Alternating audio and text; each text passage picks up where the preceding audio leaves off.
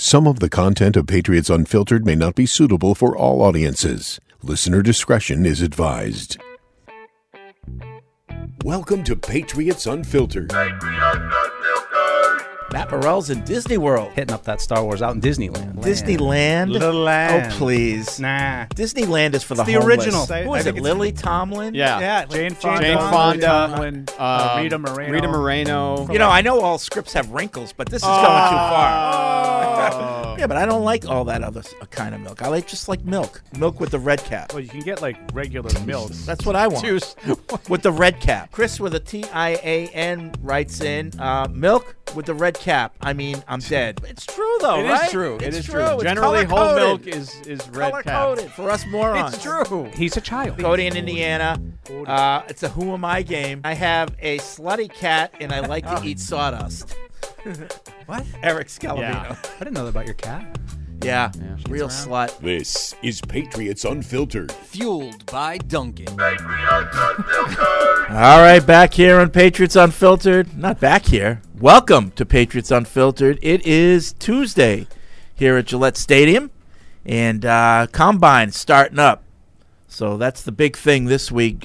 Deuce is out there along with some of our content team, and perhaps he'll be calling in at some point during the show. But back here, it's Paul, it's Eric, it's me, it's Matt, back from vacation, Disney World. Oh, yeah. Yeah, we were reveling in that. He had a great time. I Didn't get into Star Wars, though. It's a magical disappointment. place. He went there. He just didn't get on that one ride. You didn't go on the Millennium Falcon? On the Millennium Falcon. I didn't get on the did? Rise of the Resistance. Waited an hour, and then they closed it down for the day. But you got into the world. Did you right? beat Yeah, I went anybody? to Star Wars. Oh, okay. The Galaxy's Edge, it's called. Okay. Did you beat anybody up? Waited for an hour and then they closed it down? Do they know who you are? I had some words. We exchanged words. So he had a great time. Magical place, that Disney World. Okay. I know a lot of people don't like it, but I do. Oh, what's not to like? Eric doesn't like it. Eric doesn't. I want to really go to doesn't like anything. I want to go to the Galaxy's Edge. Is that what you said, Matt? Yeah, I'll go see that. Okay. That's all I care about. All right. I don't have kids. The only thing I'm I not, would say, and this is more from word of mouth, I'd be curious to hear how Matt thinks. A lot of people lately that have gone, I haven't gone probably in 10 years. I haven't been there.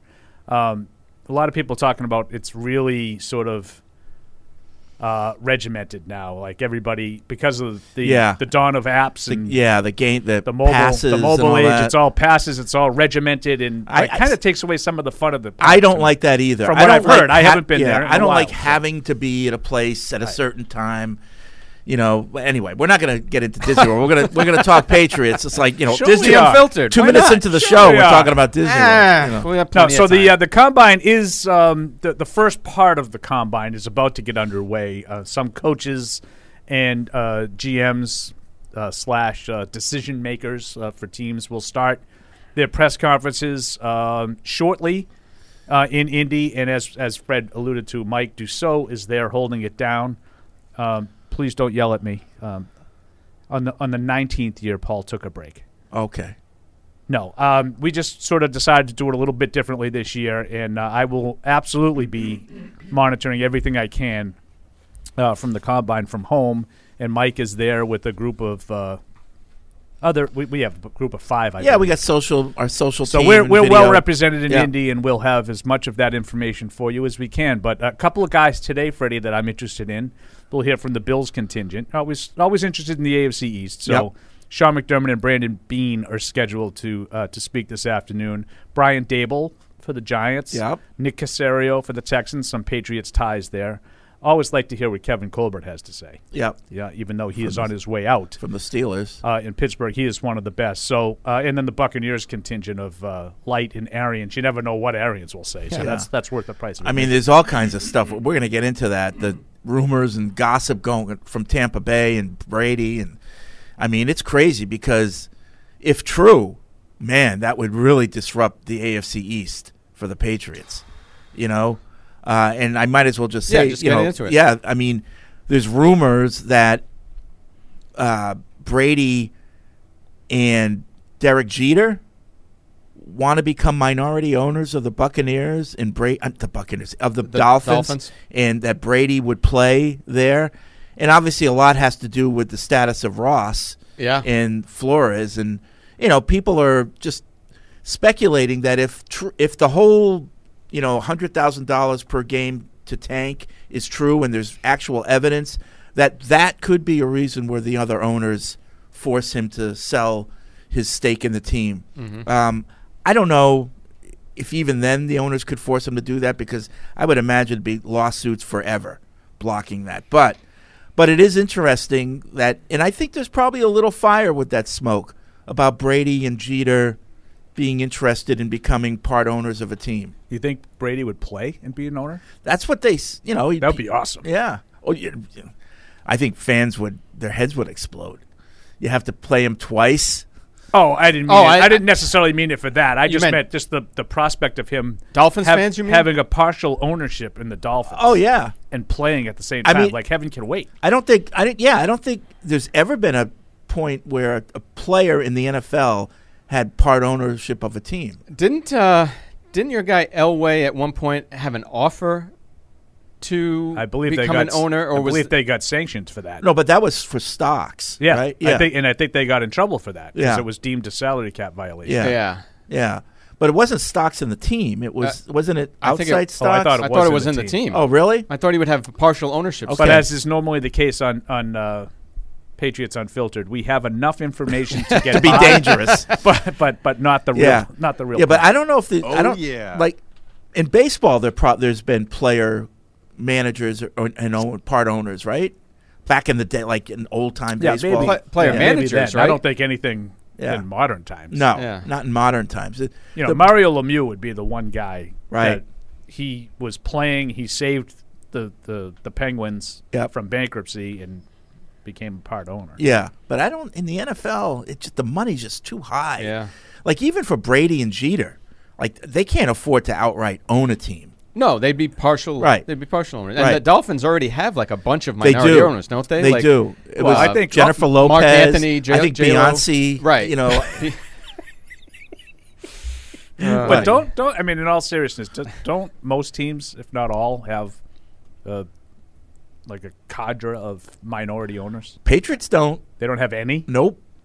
Not that I know of. Oh, I think we would. I think they did. No. Now? Yeah. No, I don't think so. Yeah, I think it's completely the Kraft family. You would know more about that than I would. I have never heard of any. Yeah, don't you think we would have heard about such people at this point? Like they would have come out in the woodwork. Because in general, they're not famous people. It's not like I don't think like J-Lo is a minority owner. Yeah, like, no. It's some like bank guy. As far as I know. No, I'm saying like it's some bank guy that you'd never heard of. Yeah, and he owns like 3%. No, but like that's what I always thought. But don't you think that would have been? Don't you think that would have been in this day and age with everybody thinking that they're a celebrity on social media? Like that would have come out and somebody would have done a story on, hey, look who the Patriots minority owners are. I don't think we would have known about that. But I think that'd be a good problem. Like, who are the minority owners in the NFL? Like, you don't know about them. Except for Miami, because they've been well publicized. And all the people in Green Bay. Yeah. Well, nobody owns it. Nobody owns it. That's a public offering. By the way, that needs to be done away with. That whole grandfather, that's nonsense. You want somebody to buy the Packers? I do. Okay. Enough. So it is written, so it shall be done. Yeah, but so, like, who are the minority owners for the various teams in the NFL? You know? It says here, Francis W. Murray is the minority owner of the Patriots. Oh, that's the former. Now? He's the former Fran Murray. He wanted Bank to buy of America, the team. right? Wasn't he a banker? I don't think so. He might be a banker, but not for Bank of America. Well, okay, but he was a bank executive. That was years ago. I'm sorry. What? Oh, that was years ago. Yeah. I'm just going to say Fran Murray. Oh, okay. Fran Murray was right. I'm looking at something from 2015 that says minority owners none. Yeah. For this team. Yeah. Fran Murray he wanted to buy the Patriots at one time. He was a competitor to Robert Kraft to buy the team back then. Like he's, but yeah, I'm pretty sure there are no minority owners for the Patriots. But that's not the case with every team. No, there are a lot of teams that have the owner that you see who's the face is usually like a 51%. Exactly. Well, there's a league rule that there has to be one person who is right. He's the one that gets to make the decisions. Yeah. He represents the team. That's why he has the majority stake in right. ownership. By the way, speaking of that, I watched the House of Gucci that movie. Oh, yeah. How was it? Very good. And those people who say that Lady Gaga was snubbed by Oscars are right. I didn't even know it was her until after the movie. She does a fabulous job. You didn't know that? You didn't see any like previews No. or trailers or anything? No. Oh, really? Yeah, she was great. And I didn't even know, like I said, I didn't even know it was her until afterwards. Oh, yeah, she's good. She was good in Star is Born, too. I liked her in that. Yeah, so good movie. I wouldn't say great, but, okay. And, the fact that it's all based on fact makes it even more interesting. Right. Yeah. Anyway, back to minority owners. Yeah. So I just think it would be interesting to see which teams have a lot of minority owners. I think the Dolphins have quite a few. Yeah. Yep. Because I think that was one of Ross's things when he got the team was – remember he instituted that whole orange carpet thing? Yeah. We used to see with like the whole celebrity, like, oh, it's an event. Let's show up and get our picture taken. Right. Yeah. And they used to have that Michael Anthony, that guy. Right. He's Mark. But, yeah. Michael. That's how J-Lo lost her ownership stock when she divorced Mark Anthony. Him. Yeah. So, yeah, the NFL is an interesting. So Brady and Jeter. I wonder if they would they be the majority owner? Like I don't think they could afford that. I don't think they could. Because the league has to. All the owners have to approve any new owner, and they have to go through like these financial tests and everything like that. I just don't see even the two of them having enough money. What would you have to have for money, do you think? At least $1 billion, right? Well, yeah, I mean to spend. Well, the value of the Miami Dolphins is probably like $3 billion now, $4 billion, because they own their own stadium, right? Well, look up the Forbes from last year. I mean, they have the ranking of the top sports franchises in the world, and I don't think the Dolphins were in the top 10. The Patriots were. And I think very few owners, or when people buy a team, they spend cash. It gets financed. Sure. But I think you have to have a certain amount liquid. Sure. Like David Tepper was one of the more recent buyers. He bought the Panthers. Right? And I think he had the cash. Did you look that up? I just looked up Brady's net worth and Giselle's net worth, and it said Brady's was $450 and Giselle's was $400. But I don't know if Brady's is sort of including Giselle. Yeah, but even if their worth together is $1 billion, that's not cash. No, that's their worth. Neither is like Robert, the Kraft family. They don't have that those billions in cash. And I do know that at that time when the Krafts bought the team, now back then they only paid $170 million. Only. I know, isn't that back crazy? Then. And that was the most ever paid for a team at the time. Now, as a point of comparison, I just did the same thing for Robert Kraft. Net worth $8.3 billion. Right. So. You're talking about a different level. Right. So even at the time, even at only, quote, $170 million, the Krafts had to have Bank of America pretty much finance this thing. Mm-hmm. And it was based on the clubs. So they got the financing because they had 10-year contracts for those club seats. And that was basically the collateral, if you will, for Bank of America financing the purchase. You had those 10-year contracts in place, and that was, Bank of America said, okay, this is a sound investment for us.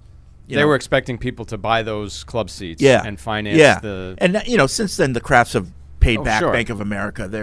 But even at $170 million at that time, they needed, Bank of America to step up. Sure. And a lot of these rich people, they're smart. They don't spend their own money.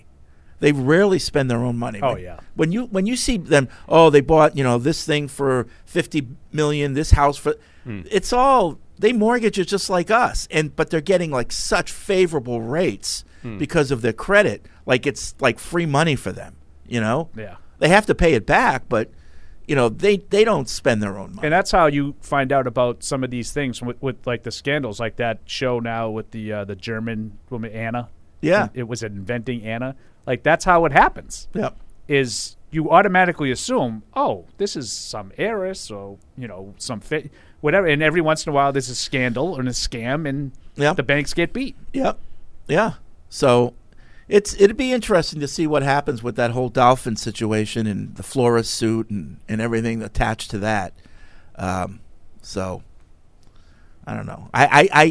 This is where I root for Tom Brady and everything he does. I don't want this to happen. Well, the more interesting, I think, element of that, the Brady story in Miami, is that the thing that Florio reported earlier in the week about tying Sean Payton and Brady to the Dolphins. Yeah. And then this whole Brian Flores thing is sort of throwing a whole monkey wrench into that. Right. Well, that was the whole thing. They wanted to. They asked New Orleans for permission to talk to Payton, and that was one of the things in the Flores that Ross wanted Flores to tamper with Brady while Brady was in Miami, and Flores said no. But then the Flores suit kind of blew up everything. But like I said, if they can find the smoking gun and the owners have the backbone to force Ross out, it opens it up for other people to swoop in. Just by comparison's sake, I looked up the last year's Forbes top 50 sports franchises in the world. Dolphins were number 35 at $2.9 billion in last year's list. New England was in the top 10. They were 8th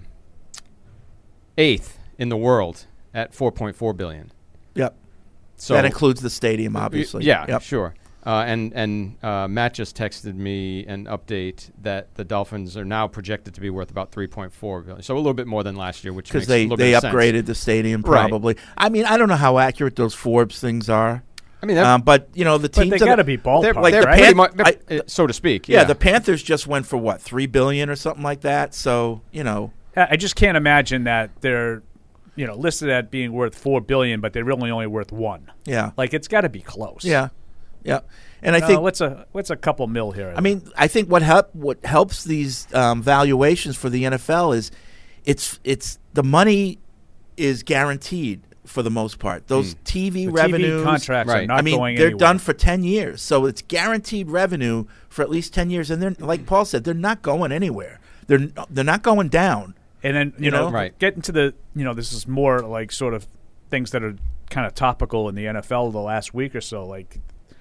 The TV contracts you're talking about, Freddie, look at some of the dollars being dangled in front of these announcers. Yeah. Color analysts. Right. Like Troy Aikman is going to ESPN. He's going to go to Monday Night Football for astronomical, let's say like $18 million, something like that. You think it's worth it? No. God, no. Why do they do that then? Because they're going to make money. No, I know, but and they know it. But you're going to make money regardless. I think it's dumb. Like, why do I agree. Yeah. I don't think they're going to make any more money right. with Troy Aikman calling games than they would with Brian Griese and Louis Riddick. Right. Like somebody did a poll. I think it was your guy, Chad Finn, did a poll the other day. Have you ever watched a sports, because of the announcer? And it was like 92% no. Said no. And the 8% were represented by Megan O'Brien. And the other 8% were the actual announcers voting. Like like I like certain announcers, but I'm not going to not watch because John Madden isn't doing it. I'm not watching. Right. I think the value of these guys is overrated. I really do think the play-by-play guy is much more important than the color guy. Don't you? No. The flow of the game. I don't really care about either one, but I would rather listen to a guy who's telling me something I don't know than a guy who's telling me it's 1st and 10. Yeah. Well, I don't know. Remember when back in the day the Jets experimented with the game where there were no announcers?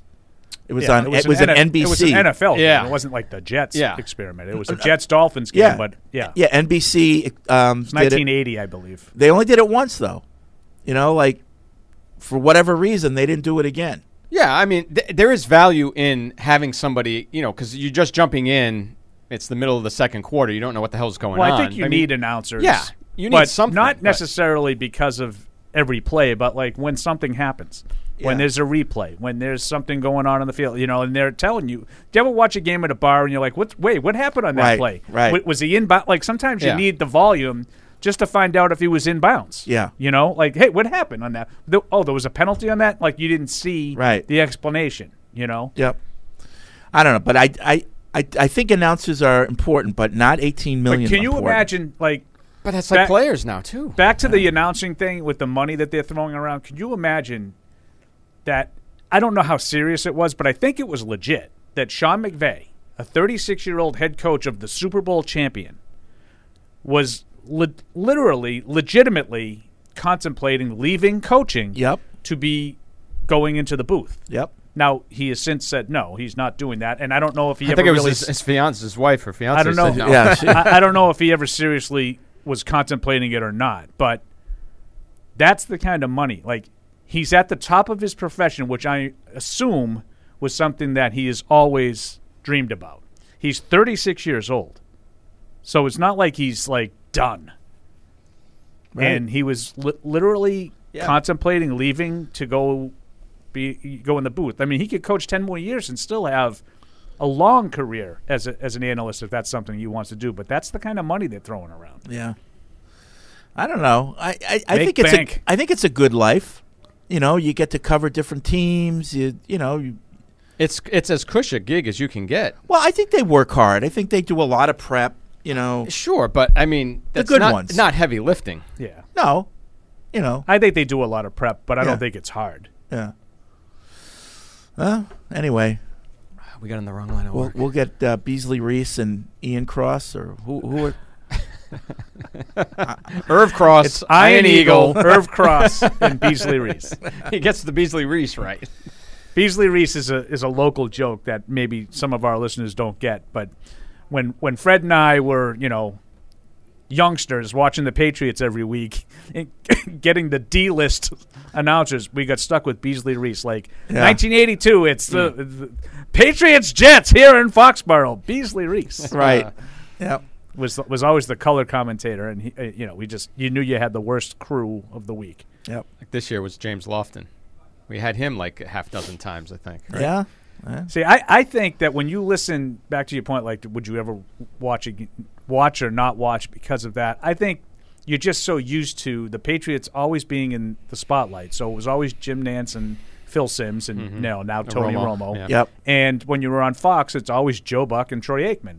But I think if you got games on a more consistent basis with the lesser crews, you become more accustomed to how they look at the game and how they call the game. Trent Green and Dan Fouts and those guys. Are they as good? No, probably not. Otherwise, they would probably move up. But I don't think it's something that you would look and say, I can't watch this game. No. These guys don't know. And believe me, I nitpick at all the mistakes they make all the time, just like everybody else does. Well, I do think there are announcers you enjoy listening to more than others. Yeah. Guys who aren't as polished as analysts as others. And I mean, I know some people who try even the trick of turning down the TV volume and turning on the radio because they like hearing our local guys call it more. But I mean, most people don't go that far. But it's hard now with the delays and all. You have to sync it up. I used to do that back in the day with Celtics. I'd turn up Johnny Most, listen to him, and watch the game on TV. I honestly never did that once on my life. I know everybody says they did that. I did it. Yeah. I never did it. Yeah. I tried doing it at the Super Bowl when we were sitting there in the press box, but the delay was too long. It was like almost a full 2 plays before the thing would catch up. It's like at that point, it's worthless. Oh, I loved listening to Johnny Most. He was the worst and the best at the same time. Yeah. He wasn't that good, but he was just such a character. Yeah.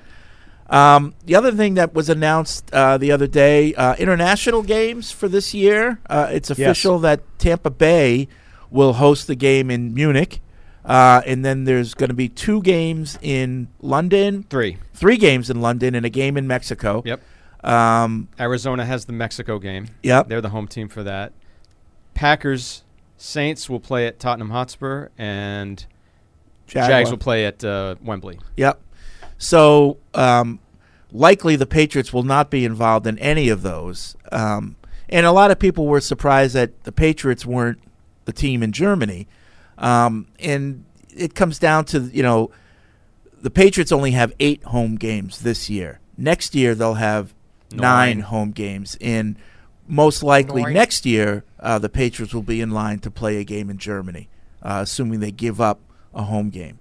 Now if the Patriots were on Tampa Bay's schedule this year, then that would have been up and, it could have been a possibility that the Patriots play the Bucs in Germany, but we're not on the Buccaneers schedule, so that's out of the question. No. We are on the Packers and Cardinals. And the Cardinals schedules, so there's a chance. You would think that, logic would tell you that if the Patriots have been assigned as one of the 4 teams in the German market, that they wouldn't be putting the Patriots to play in London and Mexico where they've already played in the past. Yeah. They'd be, and they have 4 teams right? It's Panthers, Chiefs, Patriots, Bucks are the 4 German home market teams.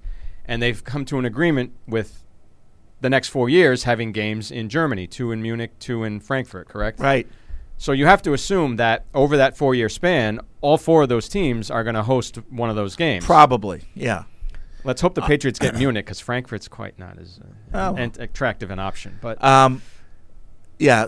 So this year, probably Kansas City. Are they on Tampa Bay's schedule? I don't know, but because that would be a likely matchup. If so, they played last year. Yeah. I don't think that. I don't know if they are. That might not eliminate. Yeah. But they did play. No, they didn't play last year. What am I thinking? I was thinking 2 years ago. Anyway. Hold on. Kansas City schedule. Hold on. Played him in the Super Bowl last year. Yeah. So even though the Patriots aren't playing in Germany this year, you're going to be hearing some Patriots/German news coming up. So working on some stuff. Yep. So for you German fans, it's going to be good. And I know a lot of our other countries where we're popular, like Mexico and they UK. do play the Bucks. Yeah. So that could be Kansas City does play the Bucks. That would be. I mean, 2022 opponents. Yeah. So that's 2 German market teams likely. Could play. Yeah, that's other. likely. But for the other countries that express concern, well, how come the Patriots aren't HMAs, aren't home teams in our countries like UK and Mexico and Germany now? But that doesn't mean down the road that the Patriots won't submit, a proposal for the other countries to the league. So, just a logistical question about this, since you're somewhat involved in all this stuff, Fred. Is the goal to have every team be associated with an international market? I don't think specifically, no. I think the goal for the league is just to expand the international market. Mm-hmm. And they came up with this plan to basically have the teams do the work of the league. I think they realize that, teams have been doing their own stuff in these countries anyway. Yeah. So let's kind of open it up and create some competition, and but also have the teams commit to being there. So in order to have Germany, for example, the Patriots have to commit to a 5-year plan. Now, as far as I'm concerned, we're there forever. We're not going to go for 5 years and then leave. But they don't want teams going in 1 year doing stuff and then leaving, and they want commitment from the teams. So. Yeah, I mean, the goal is just to grow the game. Yeah, so I'm just thinking, wouldn't it logically make sense to have every team be associated with at least one country? That way you can really expand your international reach. But I mean, but there's only so many countries I think that are viable, honestly. Right, but you already have, Germany has 4 teams right now. No, I know. Some countries only have 1 team. Right. Wouldn't it make sense to associate? It'll grow. All 32 of the teams with at least one. Yeah, that was just the opening foray. I think they're taking submissions right now from teams going forward. So they'll at any time a team can say, "Hey, we just hired this Brazilian kicker. Can we get Brazil? Yeah. Can we go into Brazil? There's a good reason you can come into any, but you just have to commit. Yeah. Yeah. So that's their international news. All right, 855-PATS-500 is the Ace Ticket Hotline, web radio at Patriots.com. Hopefully Deuce will be calling in from Indianapolis at some point. Give us the lowdown on what's going on with the Combine. Lots of emails coming in at webradio at Patriots.com. Guess we can get to those. No news on the J.C. Jackson front. No, we're a week in now, and not surprising given the history that the Patriots have with the tag and waiting till the last minute. Nothing's really changed since last week when we talked about Jackson making his comments to Phil Perry about not being happy that he hasn't had any discussions with the team. But again, that's the way they usually do business anyway. Yep. They kind of wait until they have to. Deadline spurring action, as you like to say. Yep. I would say that Eric is mostly right, that nothing has changed. But in the subtle read between the lines, sort of media thing that I like to do, as you know, I like to sort of Try to read the tea leaves. Make my interpretations based on some of the things. I do think there was a thing on Sunday. Mike Reese's 10 notes that he likes to post every Sunday. Mm-hmm. He sort of indicated that it would be lower odds for J.C. Jackson to be tagged. Yep. I don't think Mike is in the business of just sort of right. He gets some type of uneducatedly throwing stuff around. Right. Yeah. Mike is as good and as thorough as anybody in the business. Certainly coaching the Patriots. Covering the Patriots. So, I would say, based on that and a couple other guys kind of following suit, I would say that maybe the tea leaves are reading no with a potential tag. I wrote my notes today, and we posted them this morning, and I think it's a hard decision. We've been talking about it for weeks. I wouldn't tag him. I would let him walk if you could get him at some kind of an extension that works for you. Then that would be different. But the 1 year thing, I think they have more needs than that would probably handle. So I just texted Mike, by the way. He's going to try to call in the next 10 minutes or so. The other sorry. But I think at this point it might be, and again, it's not an easy one, but it might be wise for them to just sort of let it go. And I know some people are upset about that. They're already letting me have it on Twitter, which is okay. That's what that's for. I'm glad people are reading, and I'm glad they're interacting. I don't feel overly strongly about it. Well, the other thing, though, I think Mike may have mentioned this in one of the paragraphs in his notes, was that something we talked about last week, which was, would you want to tag Jackson if you had a potential trade partner, do a tag and trade kind of thing so you get something in return? And I think Mike threw that in there as this being Combine Week, all the agents, all the decision makers are in Indianapolis. This tends to be sort of a precursor to the legal tampering period in the 3 days before the start of the new league year, where potentially you're talking with other GMs, other coaches, and maybe you work out like a handshake agreement deal for J.C. Jackson. Then you, at the last minute, throw the tag, get him to sign, and deal him. Now, it hasn't happened a ton of times with the Patriots, maybe twice that I can think of. I think twice, yeah. Tabucky Jones and Castle, right? And Matt Castle. But it's still a possibility that's out there. So, absolutely. Well, I think that if the Patriots are willing to take a third round pick, I think it's a low risk move. If you want that extra draft pick, but if you're gonna be dead set on getting a first round pick, too risky, because I don't think you're gonna get that. Well, and now you're gonna be stuck paying. To Eric's point, you find that out now. Yeah. You find out what you're going to be able to get now, and then you decide by the 8th whether or not that's enough for you. Yeah. So you don't tag them risking, I'm going to be able to get X. Yeah. You tag them knowing what you're going to be able to get. Okay. Because of what goes on this week in Indy. Yeah. Now, given the way this team has done business in the past, wouldn't you assume that, as Mike was speculating in his notes, Mike Reese, that if they really wanted to keep a player, any player, doesn't have to be Jackson, but any year, any player who was a potential franchise tag candidate, if they really wanted to keep him, there would have been some sort of outreach by this point. It might not have been in-depth contract negotiations, but there might have been some sort of hey, we know what's down the road, we want to talk, we're open, that kind of thing. I think so. So that if they did tag him, it would almost be like a formality, we're working things out. We're halfway through. Yeah, we just want to make sure that you stick around. But even more so,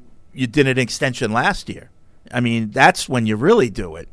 Sure, but there have been cases where it gets to this point, and they know they want to keep the player, but they only tag him just because they know that they're working something out. It seems like this might be a case where they really don't want to keep him. And again, we're just kind of trying to read between. Yeah, there's a lot of behind the scenes, but maybe they've talked to his agent, said see what's out there, and come back to us. And, so I do like the fact that I told you that I've gotten some interaction already because it posted this morning. I like the fact that some people are passionate about it. Just pay the man. It shouldn't be all that hard. Pay him, and I like that. What I'm interested in is that kind of opinion. I want to know now what you think. Yeah. I don't want to know after the fact. I don't want to know the day after he signs a 5-year, $95 million contract with the San Francisco 49ers that you think it was a dumb contract. Right. Yeah. Let the dumb teams pay. I want to know what you think now, and that's why I like the people that have already, weighed in. No, he's not worth it. Great. Mm-hmm. Yeah. Because the Patriots could sign him tomorrow. But even if they say pay the man, pay him what? Yeah. Like, what are you willing to pay him? Right. Because I've heard like as much as $20 million a team a from year. the contract. Oh, that's what he's going to. I've been telling you he's going to be in the top 5 cornerbacks when this is said and done. So if you're not prepared to go there, then let it go. Just let him go. And that's okay. Just like your discussion about the broadcasters. I mean, that's what the market's paying them nowadays. Right. They're not worth it, but that's what the market's paying. Yeah. I don't know. Romo blew it out of the water. Yeah. All right, 855-PATS-500 is the Ace Ticket Hotline, web radio at Patriots.com. Bill in D.C. writes about J.C. Jackson. Right or wrong, the Patriots have this reputation for not handing out big-dollar contracts. Do you think this is solely Bill's approach, or is it coming down from Robert Kraft and Bill? And Bill is taking a bullet for the ownership. When it comes to the Patriots, who has the ultimate say on negotiating big-ticket contracts? After all, it is Kraft's money, and I would imagine Bill doesn't have a free rein without Robert's okay. Have we been blaming the wrong guy when players walk because the Patriots won't pay them? I think it's I think everything about that is perfect, except for I don't know who gets blamed. Yeah. Like, I think the way that's written, I think it seems like he thinks everybody blames Bill. And I don't know that everybody blames Bill. I think when it comes to big-ticket contracts, Robert Kraft does have to have absolutely. say. You're not signing a guy to a $100 million contract without the owner's consent. Right. In any NFL local. Right. We can let him wait. Oh, okay. But that's I mean, I totally agree with that email. I do think that's their philosophy. For better or worse, I think the Patriots really tried to be fiscally conservative. Yeah. Would you not agree sure. with that? Yeah. But at the same time, don't miswrite. Don't rewrite history. They allowed Malcolm Butler to go in this similar kind of situation and signed Stephon Gilmore to one of the largest free agent cornerback contracts in history. Yep. Just like last year, they signed 2 tight ends for the largest free agent tight end contracts in history. So it's not cheap. Right. It's sometimes you don't know their methodology. Calculated. Right. You don't know sometimes what they think. Yeah. Yeah, and the question that I might have is who has more say on something like that where, like, you lose a Super Bowl hero in Malcolm Butler or you allow him to go. Does the owner then go to the coach and say, hey, look, we just took a huge PR hit here. We need something big. I want to spend money. Get me the best cornerback. Is that how the conversation works? Or does Bill go to the owner and say, hey, I believe in this guy. I really want him. We got to pay him what we like. Yeah. Who is the one that instigates the I think it's the both discussion? ways. I think it's both ways. But I think Bill has a certain idea of what value is for a player. Yeah, I think Bill is definitely in lockstep economically. Unless you're like really elite, he doesn't like paying the big bucks. Now he will overpay for those team guys, like the like the special teams guys, like the special team Cody guys, Davis or the safety that Andy loved. James Sanders. He generally doesn't want to set the market at a position, but he will give $2 more million to a guy in the middle than anybody else would even think of. Right. Kendrick Bourne was a good example last year. Yep. Kendrick Bourne was like blown away by the contract that he was given, and he came out and said, like, hey, I signed with New England because they threw all this money at me. I think Bill is really aware that everybody in the locker room is watching everybody else. Yeah. They know what everybody else is making. And I think he's very aware of that, and he plays that game where I can't pay this guy because it'll affect my locker room. Yeah. I want to reward this guy because it'll show other guys that if you do A, B, and C, you'll be rewarded. I think there's a lot of that going on. Not just here, but in a lot of locker rooms. All right, so let's hear from Deuce. Yeah. What's up, Mike? Mike. Paul is ready for you now. Good start. Are you on the hey, guys. Oh, there he is. Freddie Fatfingers. Hello, am I here? Am I on there? Mike, you're at the Combine. What's going on there? We just got here, I got a sandwich. So we're getting ready to get set up as some of the Bills guys are going to be speaking at 1:00. So we'll be heading down and listening to them. But otherwise we haven't really dived in head first yet, but yeah, Paul, we miss you. We miss you for sure. No, I know. I'm sure the rest of Indy does as well. But has it started yet? Has anybody gone? Because I'm watching NFL Network and they haven't shown anybody at a podium. Crickets. Yeah, not that I know. We got in here. We got our credentials. I know. Like I said, I think a lot of the guys are supposed to start going at the top of the hour. So we filled up on some food. Kind of funny. Josh McDaniels and Dave Ziegler were both on our flight out of Boston. So I guess they have not relocated to Vegas yet. So did you say hello? No, I didn't. No. Deuce blends into the background. Yeah. Well, he got starstruck. I was reading that where the Jets have decided to have very light attendance. Have you heard about that? Where Salah's not going to be there and other Jets aren't going to be there? Oh, really? No, I haven't. But I will make sure to keep my peepers peeled, as Hardy would say, for any Jets people. But no, it's good to be back. I mean, it's hard to believe it's been 2 years since we were last here, and. Yeah, it's everybody's kind of descending upon Indy right now. Everybody's just rolling in. Okay, all right. You ready for happy hour? Have you seen the Cowboys bus? Not yet. Not yet. I'm standing on the window looking for it, though. Okay. What's that all about, Paul?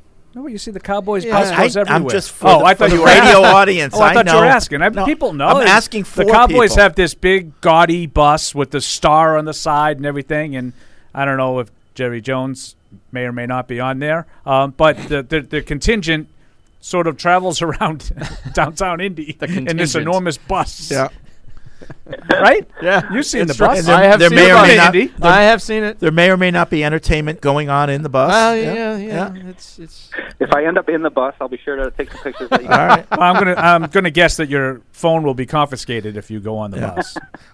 I could just see Deuce walking the streets of Indianapolis with his theme song playing, and Deuce has returned to Indy. Deuce. Right. All right. Well, Deuce, if anything does, happen that's worth calling back, do so. Yeah. Do so. Yeah, I will. For sure. Do so. Yeah, we should have some good guys going between 1 and 2. So if anything big happens, we got the Bills contingent is scheduled at 1, as Mike said. So and then Jason Light and Arians a little after that. Have you figured out St. Elmo? Did you get? Reservation. There's multiple reservations. Yeah, there's multiple reservations. We're doing our best. We might have to go in there and throw our weight around. We might go drop in Fred Kirsch. Matt will take care of you. See what that gets us. Okay. That'll get you a 10:30 table. All right, Deuce. Good luck out there. Be well. All right. Deuce from so nothing really going on yet. It looked pretty empty on the live shot that they did. There was supposed to be on NFL Network. The Broncos were supposed to be off at 12 and 12:15, and I didn't see anything on NFL. But we're getting shots of the podiums now. There you go. There's the aforementioned Jason Licht, who I believe said something along the lines of the light is always on, or you always leave a light on for a guy like Tom Brady. Yeah, the light is always on. Something like that. Jason's Light. Get it? I do get it. I didn't like it. I just moved on, but he's been there a long time, hasn't he? He has. He went to the Cardinals first. Was that right? Oh, I thought he went right to Tampa, but you could be right. I forget these. But things. he seems like he's been there for a long time. Yeah, I remember when he looked young. Let's see. He doesn't look that old. I was going to say that was a rocket shot. Yeah, he looks older than older. Yeah, yes. I mean he's been there for like 2 decades. I know. Professorial. I remember when he was a kid. Addison from Fresno writes in, general off-season nonsense. I wanted to lead off by saying that Paul's appearances on the Sunday morning football show were appointment listening. Oh, wow. Thank you very much. I have 2 weeks in a row. I have some advice for you on that show. What, to talk? Yeah. Yeah. Yeah, you need to talk because you can't let him just go and ramble. That's tough. Yeah. You got to talk for Paul. Take the lead. Yeah, I was a little hungover this week. Oh, is that right? Yeah, just a little bit. That's my one piece of advice for that show. I was curious about your guys' take on the idea of taking the red pen to something. I think it is crazy that Arians felt compelled to come out and defend himself by saying he didn't use a red pen specifically. My questions are, does someone using a red pen on your work bug you? And do you even understand why it bugs people? No, I think you're talking about the actual pen as if that's the problem with it. The thing is, it would bug me if Fred said to me, Paul, I want you to write a 5,000-word feature on Robert Kraft and just post it. And then I wrote the 5,000-word feature on Robert Kraft, and I had carte blanche because that's what you told me to do. And then, in turn, you said, "Oh no! Before you post that, let me see it." And he just eviscerated it. Yeah, and made all kinds of changes. I would be a little miffed. Now, if he had said to me, "Paul, I want you to do a 5,000-word feature on Robert Kraft. When you get it, start putting it together. When you get it, come and see let me. me see it. We'll go over it. Yep, and then we'll post it." Yep. He could eviscerate the whole thing with a red pen, and I wouldn't have any problem with it at all. Right. Because he's up front. He's telling me what he is expecting. So I don't know if Bruce Arians told Byron Leftwich and Tom Brady, "Listen, I'm on the shelf. You guys got to come up with the game plan this week. It's all you." Yeah. And then all of a sudden they come up with the game plan, and he just completely changes it all. That would bother me. Yeah. But if it's the head coach, well within his rights to make adjustments to a game plan, I think. And he just said, you guys get started on that. I can't be there and do it. Show it to me when you're done. And then we'll go over it. Yeah. I got no issues with that. But I also think as a general rule, like in having talked to writers, sports writers throughout the years, no, they rarely like their editors. No. Copy editors in general are really underappreciated people. Yeah. They get a lot of heat. Yep. I didn't write the headline. I didn't change that. I didn't write that. Right. Why is he so heavy-handed? That there's a lot of it's like writers always complain about their editors. Poop goes downhill. Yeah, that's in a newspaper office. It goes downhill to the copy editors, and it's. I think in those guys are invaluable. They don't get. They the credit do, they deserve. and I don't. And I think in today's world there aren't enough editing. There isn't enough editing going on online. It's so easy to just publish. Right. That the editing process has kind of. Well, and there's also the pushed out. The desire on the part of these outlets to get things up in such a hurry that they even forego the editing process. That's the other thing. In editing, and they're so bootstrapped, they don't want to pay. And I know people look at editing and proofreading as the same thing, and it's not. To Fred's point, there's a lot of typos that find their way onto a website. It happens everywhere because there's not a lot of eyes reading things before they go up. But editors, a good copy editor will find a better way to write something and say something. He works in conjunction with the writer and makes the writer better. Right. Or not even just that. That's true. But also, he'll look and say, this is a factual error in paragraph 4. Attribution and all kinds things like that, too. Well, when those are fact checkers, too. Yeah, fact checkers, when you're writing hard news for the New York Times or the Wall Street Journal, you have to have fact checkers because you can get sued. Right. Yep. But I think that's kind of it's a hard one there with the Arians because you don't know exactly what the parameters were going in. But it's not necessarily being upset that someone took a red pen to your work.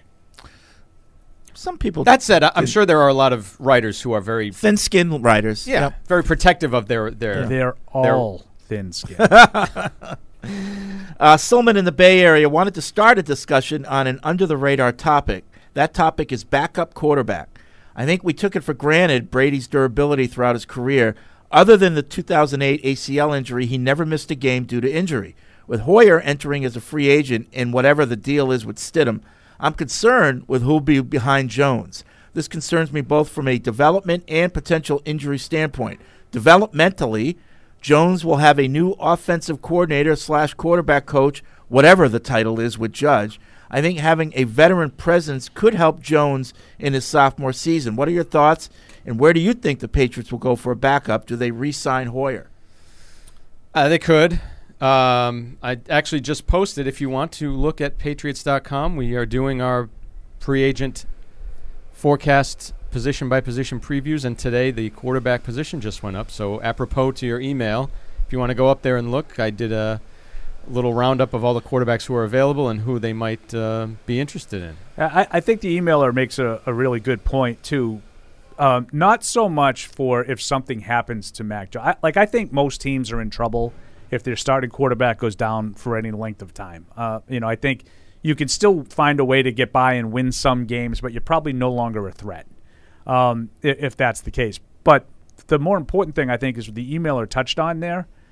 And given all of the uncertainty with the coaching staff, retaining a guy like Hoyer might be even more important this year for Mac Jones than it would if McDaniels was still here. Do you guys agree? Like how many different things from last year are you going to take away from him in 1 year? Like I had this offensive coordinator that I had a great relationship with, and I had these other offensive coaches that helped along the way. I had this veteran quarterback who knew the system like the back of his hand, and he really guided me throughout the year. Now they're all gone. Like I don't think that would be ideal. I think there's a chance that Hoyer could be back. Well, let me ask you a question.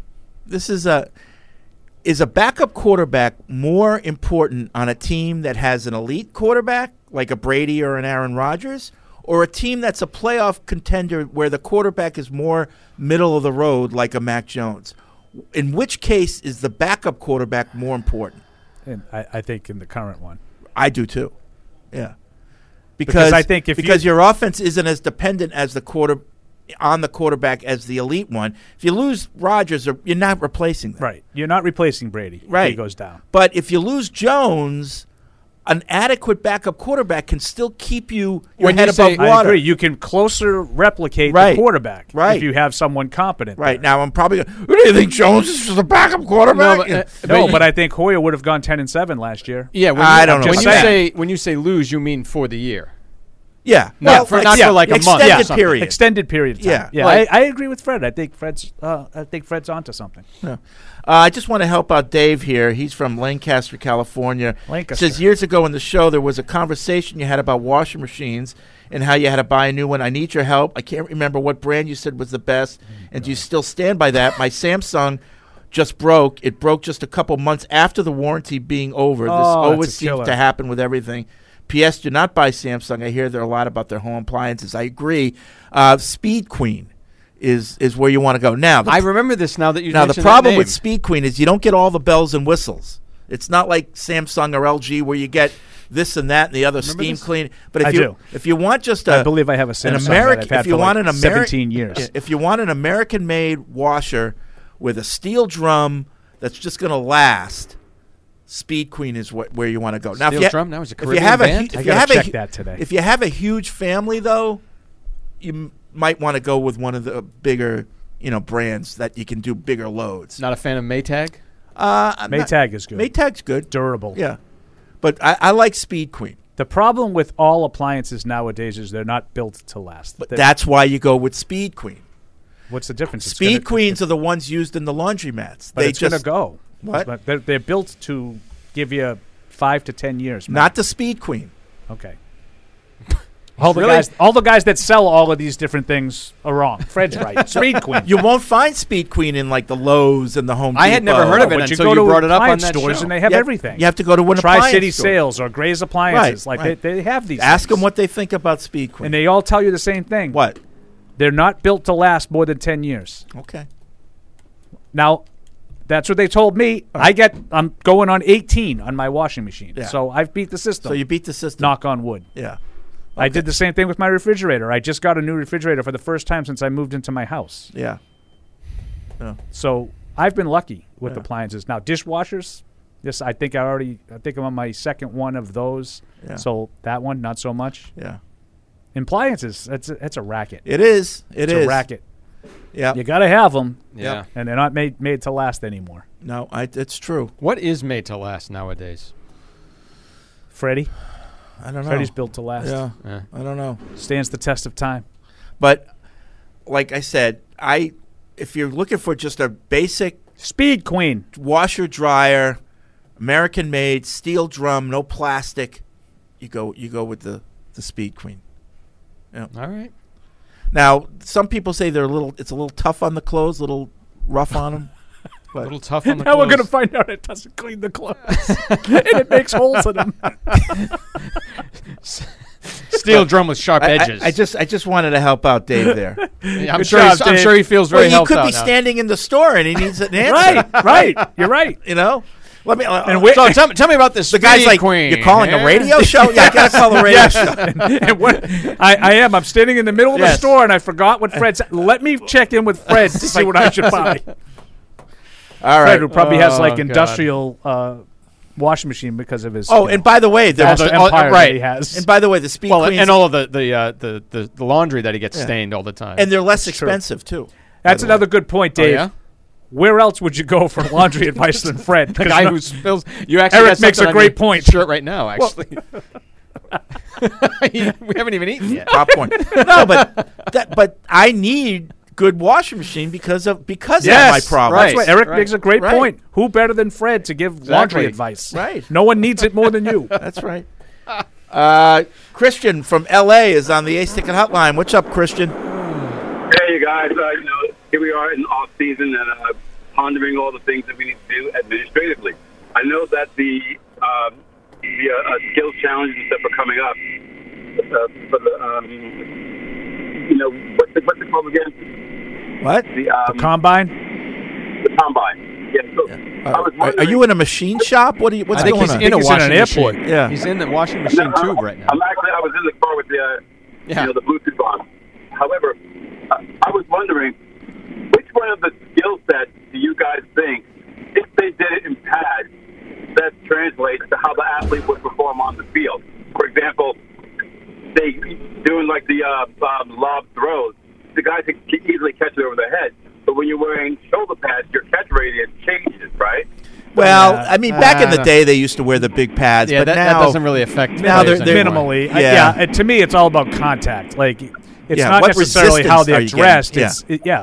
Anybody can come across the middle knowing there's no one there to knock their lights out and make the catch. But does he have the toughness to do that knowing he's going to get hit? I mean, if you want to look at a New England specific one that people write about a lot at this time of year, it's the 3-cone drill. For I don't necessarily buy it. Oh, but no, a lot they of do. Christian. That's a big Patriots thing. You're absolutely right. They talk about that every year, especially with receivers who are in the slot type category. Yeah, this quickness, the interior. So quickness. Swivel hips. Can I address that for a second? Yes, sure. What position would you say the Patriots have had the most difficult time trying to identify in the draft? Wide receiver. Well, I would say there's two. Wide receivers one and corners cornerback. the other. Yep. Maybe we should stop looking at 3-cone drills so much. Yeah. Well, I mean, if maybe we should look at that and something else too. Playmaking ability. Yeah. What do you think? Game tape. Yeah. I don't know. They have had trouble, particularly in the second round. But then you look at guys like Cyrus Jones. He was a first-round pick, and they blew that one. He was a second-round pick. Oh, he was the top pick in the draft. Oh, that's right. Class. Right. He was the top but he was pick. The second. He was the second-round pick. No, but like the wide receiver draft has been really, really tough for the Patriots. Yeah. Aside from Deion Branch 100 years ago, they really haven't identified a wide receiver in the draft. And yes, I'm not counting Julian Edelman because they didn't identify him as a wide receiver. They made him a wide receiver. He was a lottery pick. Yes. They got lucky. Yep. No, but I'm not even saying they got lucky. I give them a lot of credit for developing him. But they didn't do it as a wide receiver. No. They didn't know what he was. Right. Like Deion Branch, wide receiver, they identified and he hit. That aside from Malcolm Mitchell, whose career was obviously cut short for injuries, they really didn't do that with anybody else. Yeah. Yeah. It's unfortunate that Mitchell had to have such an injury history because he looked like he could have been something. But at the same time, he probably would never have been a Patriot if he hadn't been injured. Right? He wouldn't have been available when the Patriots took him. Yeah. So there's a lot of stuff going on. There is at the a stadium. lot of construction. A lot of construction at the stadium, Freddie. Cornerback and wide receiver has been tough. And it's a very simplistic thing, but it just sort of popped into my head. Like that is because Eric is 100% right. Yeah. Every year, everybody goes to the combine testing and they look at the 3-cone drills and they say, this guy's a Patriot, this guy's a Patriot, this guy's a Patriot. Well, maybe they should stop doing that. Yeah, it's almost like they have better luck developing guys that are either low round or undrafted guys in the secondary than they do drafting them. Oh, the secondary, they've had great luck with undrafted guys. Yep. Yeah. Randall Gay and Malcolm Butler and Jonathan Jones. And you wonder why is that? Why is that? Is the guy hungrier and more coachable and willing to do what you ask? It's a great question. That's a story. Yeah. It's a story. I'm going to file that one. Yeah. Why have they had so much success with undrafted cornerbacks? Yeah. As opposed to the ones they draft. Yep. Little game. Bill. Oh. Any commonality between the undrafted cornerbacks that you've had success with? No, you'd have to go outside of him for that answer. Yeah. Like maybe a Scott Pioli might give you some insight there. Remind me on that one. That might be something I can do after the draft. Mike Lombardi might give you some insight there. I'm not interested in that. But remind me. No, because you'll just say because Bill develops them. Yeah. That's what Mike Lombardi will tell you. No, but why can't you do the same for a drafted guy? Exactly, but that's what Mike Lombardi would tell you. It's all Bill. It has nothing to do with J.C. Jackson's ability. Then it's all Bill. But he doesn't recognize it that way. I know. Paul's point is go to somebody who will give you an answer. Like Pioli might give you a semblance of an answer. Yeah. But I also would like to get Bill's perspective on that. Sure. Knowing that I would probably get a... I don't know. Well, because in one way he's going to be guarded because then it shows a failure with the drafted guys, you know? Yep. So he's going to be guarded and also doesn't want to give away any secrets on how they develop players either. Probably. What do you want me to tell you? The truth. How you got success with undrafted corners. Very simple. Who am I game? 3 clues, nice. There's only 3 of us. There's only 2 of you, so... first one, I played my college ball at the University of Illinois, where my last game played was the Liberty Bowl. University of Illinois. I was drafted in the first round, where 3 Hall of Fame players were drafted at the same position with me in the first round. Tony Eason? Yes. Oh, okay. I figured. Come on. Well, I was thinking more recent? Yeah, I was thinking modern era. The first thing I thought of was Eugene Wilson until he said first round. Second one, I played my college ball at Duke and Georgia. And was Ben Watson. Jermaine Wiggins. Ben Watson. Ben Watson. Ben Watson. That's right. And the final one, I played at Brown University as a I just realized how stupid that was. I played at Brown University as a defensive lineman. Devlin. Yeah. Eric. Rolling. Wow. Good job, Eric. Thank you. Thank you, Paul. I pride myself in those games, and I went winless. That was a good job. Yeah. Not even any actually. I'm not even giving you an actual. No, you're not. You dominated. I appreciate it. Dominated. You dominated. And I'm not one to be dominated. Sam from Kentucky writes in. He says, I got 1% milk the other day and thought of you guys. What color was your cap? Yellow cap or a red cap? Purple, right? It's not red. Regarding the draft, it seems like there's a lot of talk of drafting a wide receiver with our first pick. I think that'd be great. But based on how slow the defense looked during the tail end of the season, my vote would be to pick up a cornerback or someone on the defense that's fast and can make plays. Our wide receiving core isn't amazing, but I think they're good enough to get the job done. I think the defense has more holes to fill. Mm-hmm. If it was up to you, who would you pick, or would you pick a wide receiver or a cornerback / other defensive guy? And if you had to say one or the other, what do you think Bill will do? For the first round? Yeah. Defense. And I would go corner. Cornerback, That'd be my guess. That'd be my pick. That would be my number one pick. But or an offensive tackle. I would not want to take a wide receiver in the first round. I do believe that it's a major, major need. I don't believe what they have is good enough. I don't agree with that part of it. I just don't want to take a wide receiver in the first round because I think they have other needs to fill. Yep. Let's get back to the phones. Rashad's in Baltimore. What's up, Rashad? Hey, what's up? Hey. I guess, what's the name? Well, y'all just talked about the wide receivers. I really want the Patriots to draft a wide receiver. And I saw they had a report, I guess the Patriots meeting with the 3 wide receivers today, Burks, Williamson, and Olave.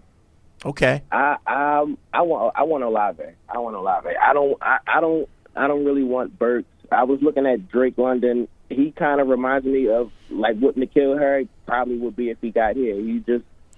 Oh no, Drake London is much more athletic than N'Keal Harry. Drake London is a really good athlete. Yeah. So I'm with you though, but I'd be okay if they drafted a wide receiver in the second round because there's a lot of them. Yeah. They just got to get the right one. That's all. Yeah. You know? That's been difficult for them over the years. One thing I would caution you, though, too, Rashad, when you read about players meeting with teams at the Combine, pretty much every player at the Combine meets with almost every team throughout the week at some point. So try not to fall into the trap. I'm just giving me something just to grab on. No, I understand. And, you know, at this time of year, people are desperate for any sort of news. But I just for people who aren't maybe as clued into that, a lot of times teams meet with a player specifically because they don't know that much about him or her. They don't know about his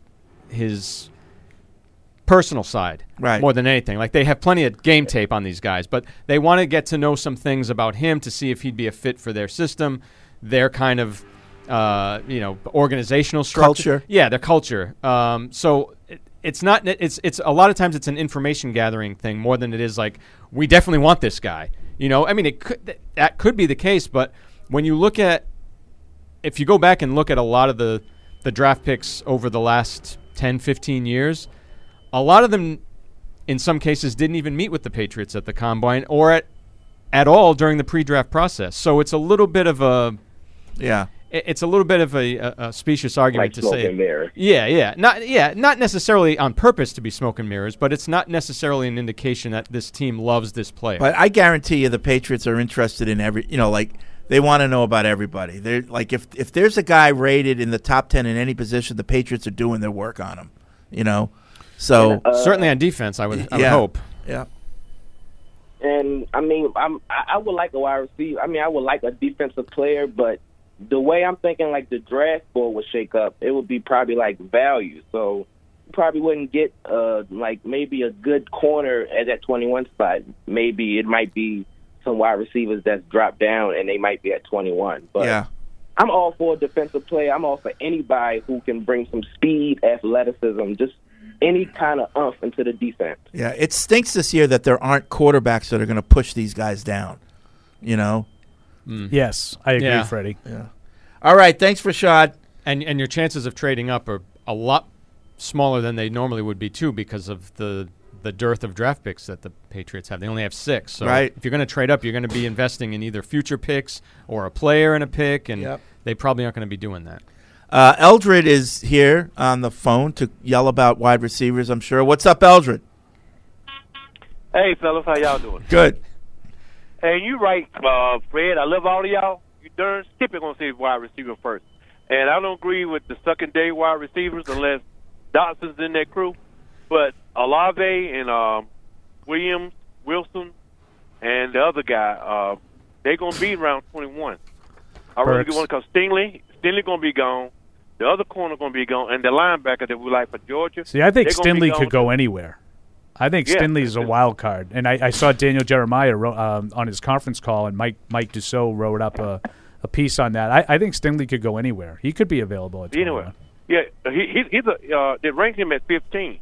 Yeah, he could be in. He could go in the top 10, and he could go in the second round. I think there's a lot of questions about him because of the last 2 years and all the injuries he had. He didn't play much. Yep. Yeah, but I'm like the previous caller. I like Olave. I always did when he was in Ohio. I like Olave a lot. I agree. Love Olave. Yeah. So I'm hoping if he's there, because according to some other drafts, he's there about 22 or 23. Yep. So right there at 21. And Fred, given what you said earlier, you need to go with the receivers that have production instead of take a chance on the second ones in the second tiers when the ACC and the SEC champion competition like NFL, just about.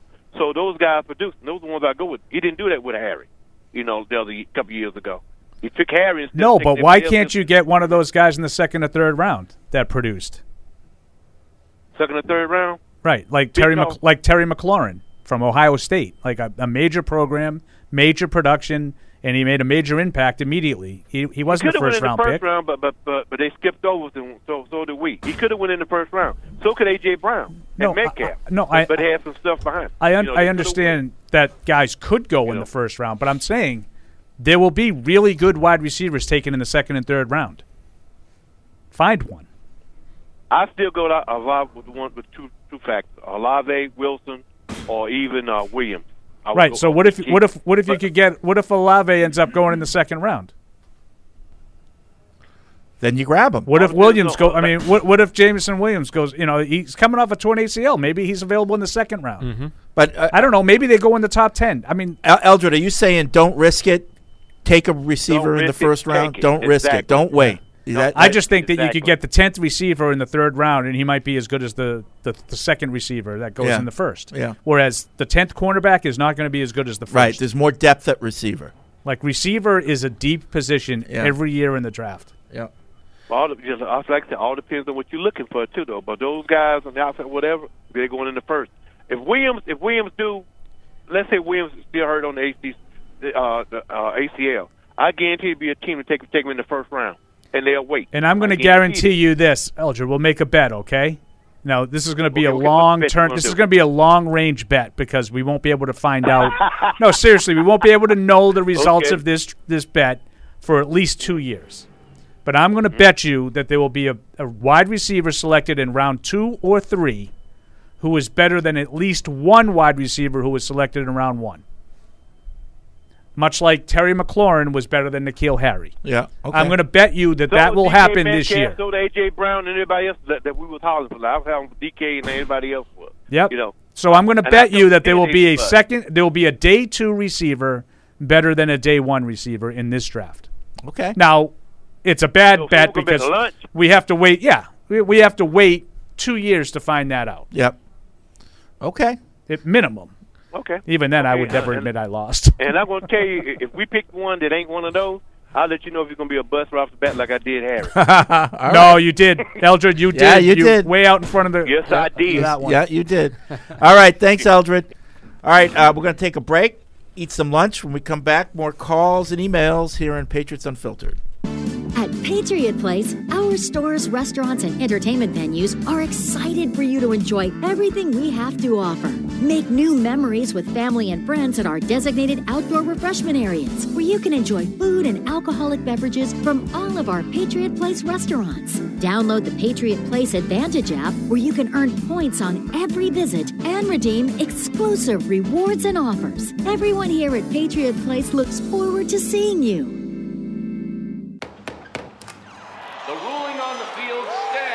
We deliver jerseys, funny foam fingers, and everything you need for the game. But what you really get is so much more. FedEx Delivery. Game day spirit. What we deliver by delivering. Some people are never content with simply being good. Not when they can be great. But it takes a big step to get there. In fact, it takes a leap of faith. A belief in what you're striving toward. And a willingness to make the commitment, day in and day out, to something bigger than yourself. Putnam is proud to partner with those who share their own commitment to performance excellence. This is Matt Light for Putnam Investments, a world of investing. We are Patriots, and our standards are a little different. We don't just carry the hopes of a city, but the hopes of an entire region. For us, no uphill battle is ever too high to climb.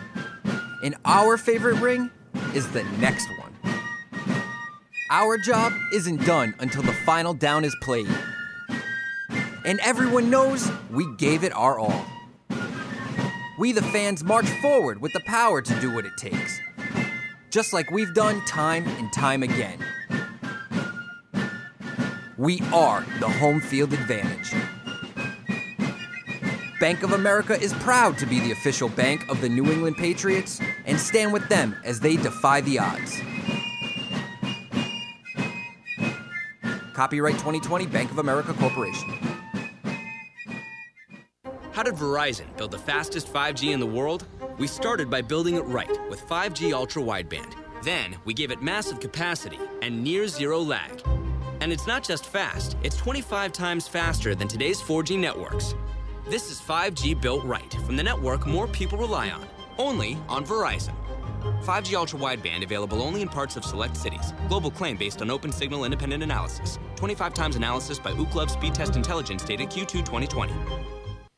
In sports, if you think joy only happens after you win, think again. Look at the world's most successful athletes like Serena Williams, Brooks Koepka, and Alex Morgan. They don't spend all their days grinding away. They take time to enjoy themselves, like getting together with friends over a Michelob Ultra, because they know that happiness is the key to winning, and that joy is the whole game, not just the end game. Michelob Ultra. 95 calories, 2.6 grams of carbs. It's only worth it if you enjoy it. Enjoy responsibly. AB Michelob Ultra Light Beer, St. Louis, Missouri.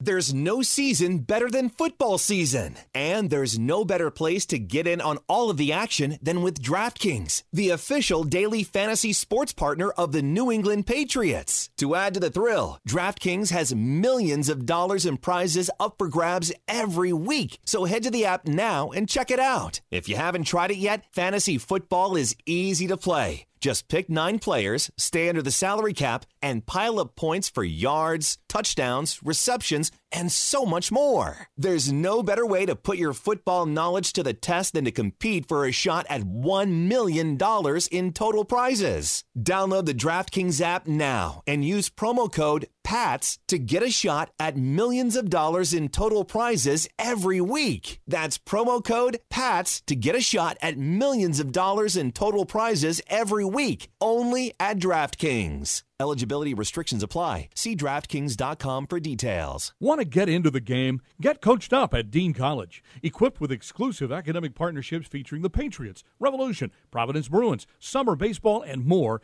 our classrooms are set up for success by learning directly from the pros. Dean College has programs in communications, sports management, business, and marketing with unprecedented hands-on experiences. Our students take what they learn in the classroom and put it right to work in the marketplace. At Dean College, our students don't just play games, we run them. Visit us at dean.edu. At Patriot Place, our stores, restaurants, and entertainment venues are excited for you to enjoy everything we have to offer. Make new memories with family and friends at our designated outdoor refreshment areas, where you can enjoy food and alcoholic beverages from all of our Patriot Place restaurants. Download the Patriot Place Advantage app, where you can earn points on every visit and redeem exclusive rewards and offers. Everyone here at Patriot Place looks forward to seeing you.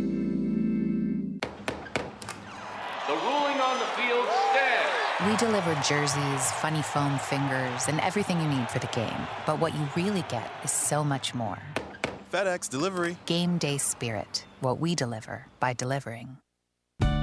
Some people are never content with simply being good. Not when they can be great. But it takes a big step to get there. In fact, it takes a leap of faith. A belief in what you're striving toward. And a willingness to make the commitment day in and day out to something bigger than yourself. Putnam is proud to partner with those who share their own commitment to performance excellence. This is Matt Light for Putnam Investments, a world of investing. We are Patriots, and our standards are a little different. We don't just carry the hopes of a city, but the hopes of an entire region. For us, no uphill battle is ever too high to climb. And our favorite ring is the next one. Our job isn't done until the final down is played. And everyone knows we gave it our all. We the fans march forward with the power to do what it takes. Just like we've done time and time again. We are the home field advantage. Bank of America is proud to be the official bank of the New England Patriots and stand with them as they defy the odds. Copyright 2020 Bank of America Corporation. How did Verizon build the fastest 5G in the world? We started by building it right with 5G Ultra Wideband. Then we gave it massive capacity and near zero lag. And it's not just fast, it's 25 times faster than today's 4G networks. This is 5G built right from the network more people rely on, only on Verizon. 5G Ultra Wideband available only in parts of select cities. Global claim based on open signal independent analysis. 25 times analysis by Ookla Speed Test Intelligence data Q2 2020. In sports, if you think joy only happens after you win, think again. Look at the world's most successful athletes like Serena Williams, Brooks Koepka, and Alex Morgan. They don't spend all their days grinding away. They take time to enjoy themselves, like getting together with friends over a Michelob Ultra, because they know that happiness is the key to winning, and that joy is the whole game, not just the end game. Michelob Ultra. 95 calories, 2.6 grams of carbs. It's only worth it if you enjoy it. Enjoy responsibly. AB Michelob Ultra Light Beer, St. Louis, Missouri.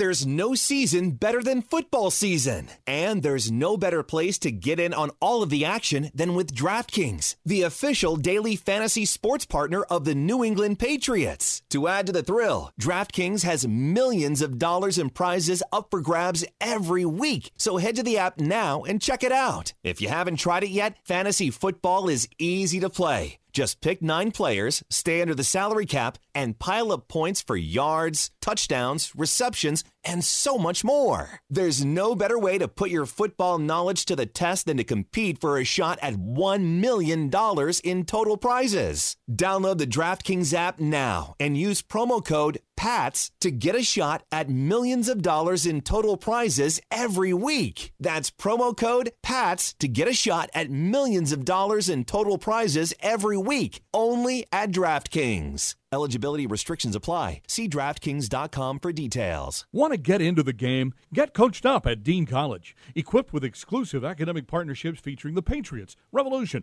Providence Bruins, summer baseball, and more, our classrooms are set up for success by learning directly from the pros. Dean College has programs in communications, sports management, business, and marketing with unprecedented hands-on experiences. Our students take what they learn in the classroom and put it right to work in the marketplace. At Dean College, our students don't just play games, we run them. Visit us at dean.edu. At Patriot Place, our stores, restaurants, and entertainment venues are excited for you to enjoy everything we have to offer. Make new memories with family and friends at our designated outdoor refreshment areas, where you can enjoy food and alcoholic beverages from all of our Patriot Place restaurants. Download the Patriot Place Advantage app, where you can earn points on every visit and redeem exclusive rewards and offers. Everyone here at Patriot Place looks forward to seeing you.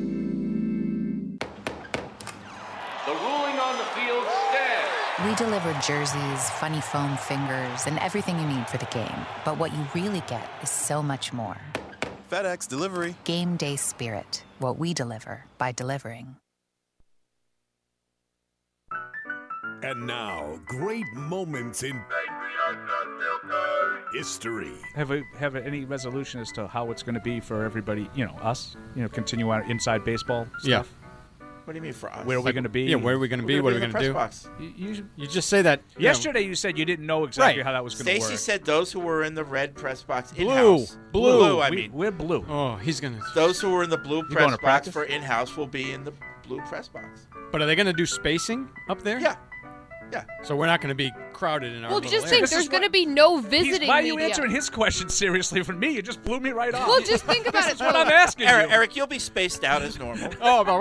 That's another great moment from All right, back here on Patriots Unfiltered, 855-PATS-500 is the Ace Ticket Hotline. Web radio at patriots.com is the email address. We talked to Deuce earlier. He's on site in Indianapolis, and if anything happens, he'll call in, but we're monitoring it on the NFL Network as well, and it doesn't look like much is going on. No, people are starting to trickle in. Media-wise, starting to get a little bit more crowded. We're looking for Deuce. Yeah, trying to spot him in the crowd. Can you spot Deuce? Yeah. So, all right, they're talking to the Broncos GM or head of personnel now. I think so. It's the head, yeah. Isn't that the head coach? Who is that? Oh, was that head Nathaniel coach Hackett? Nathaniel Hackett? Okay. Oh, was that right? Yeah. Oh, yeah. They have his name right there. Okay. Nathaniel Hackett. Oh, there it is. One of the candidates to maybe get Aaron Rodgers. Right. That would be interesting. But, I heard you on the radio, Paul.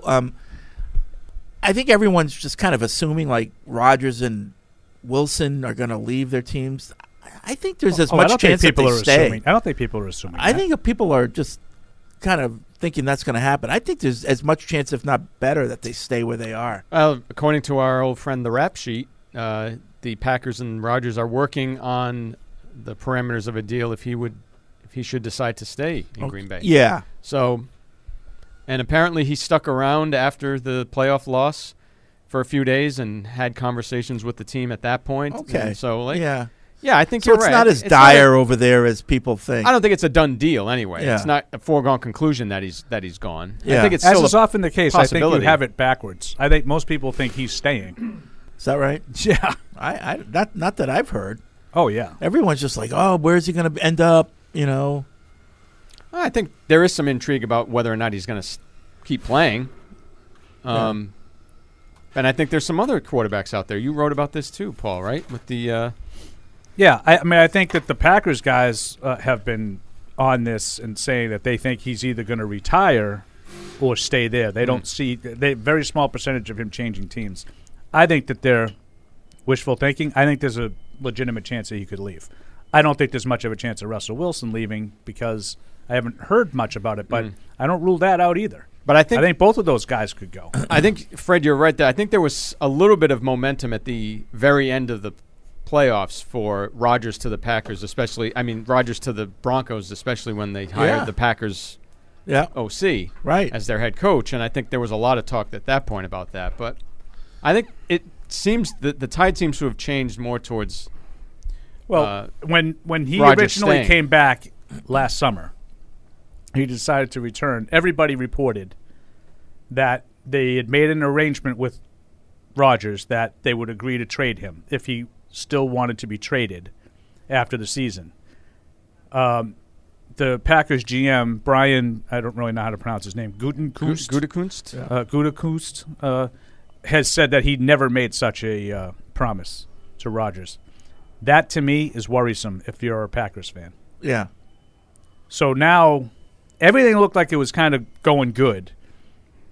You know, Rodgers said he would talk about it. He made no brash declarations. Well, I'm out now. Right. Like, the season ended. He was disappointed. He said he would take some time, but he would make a decision quickly on his future.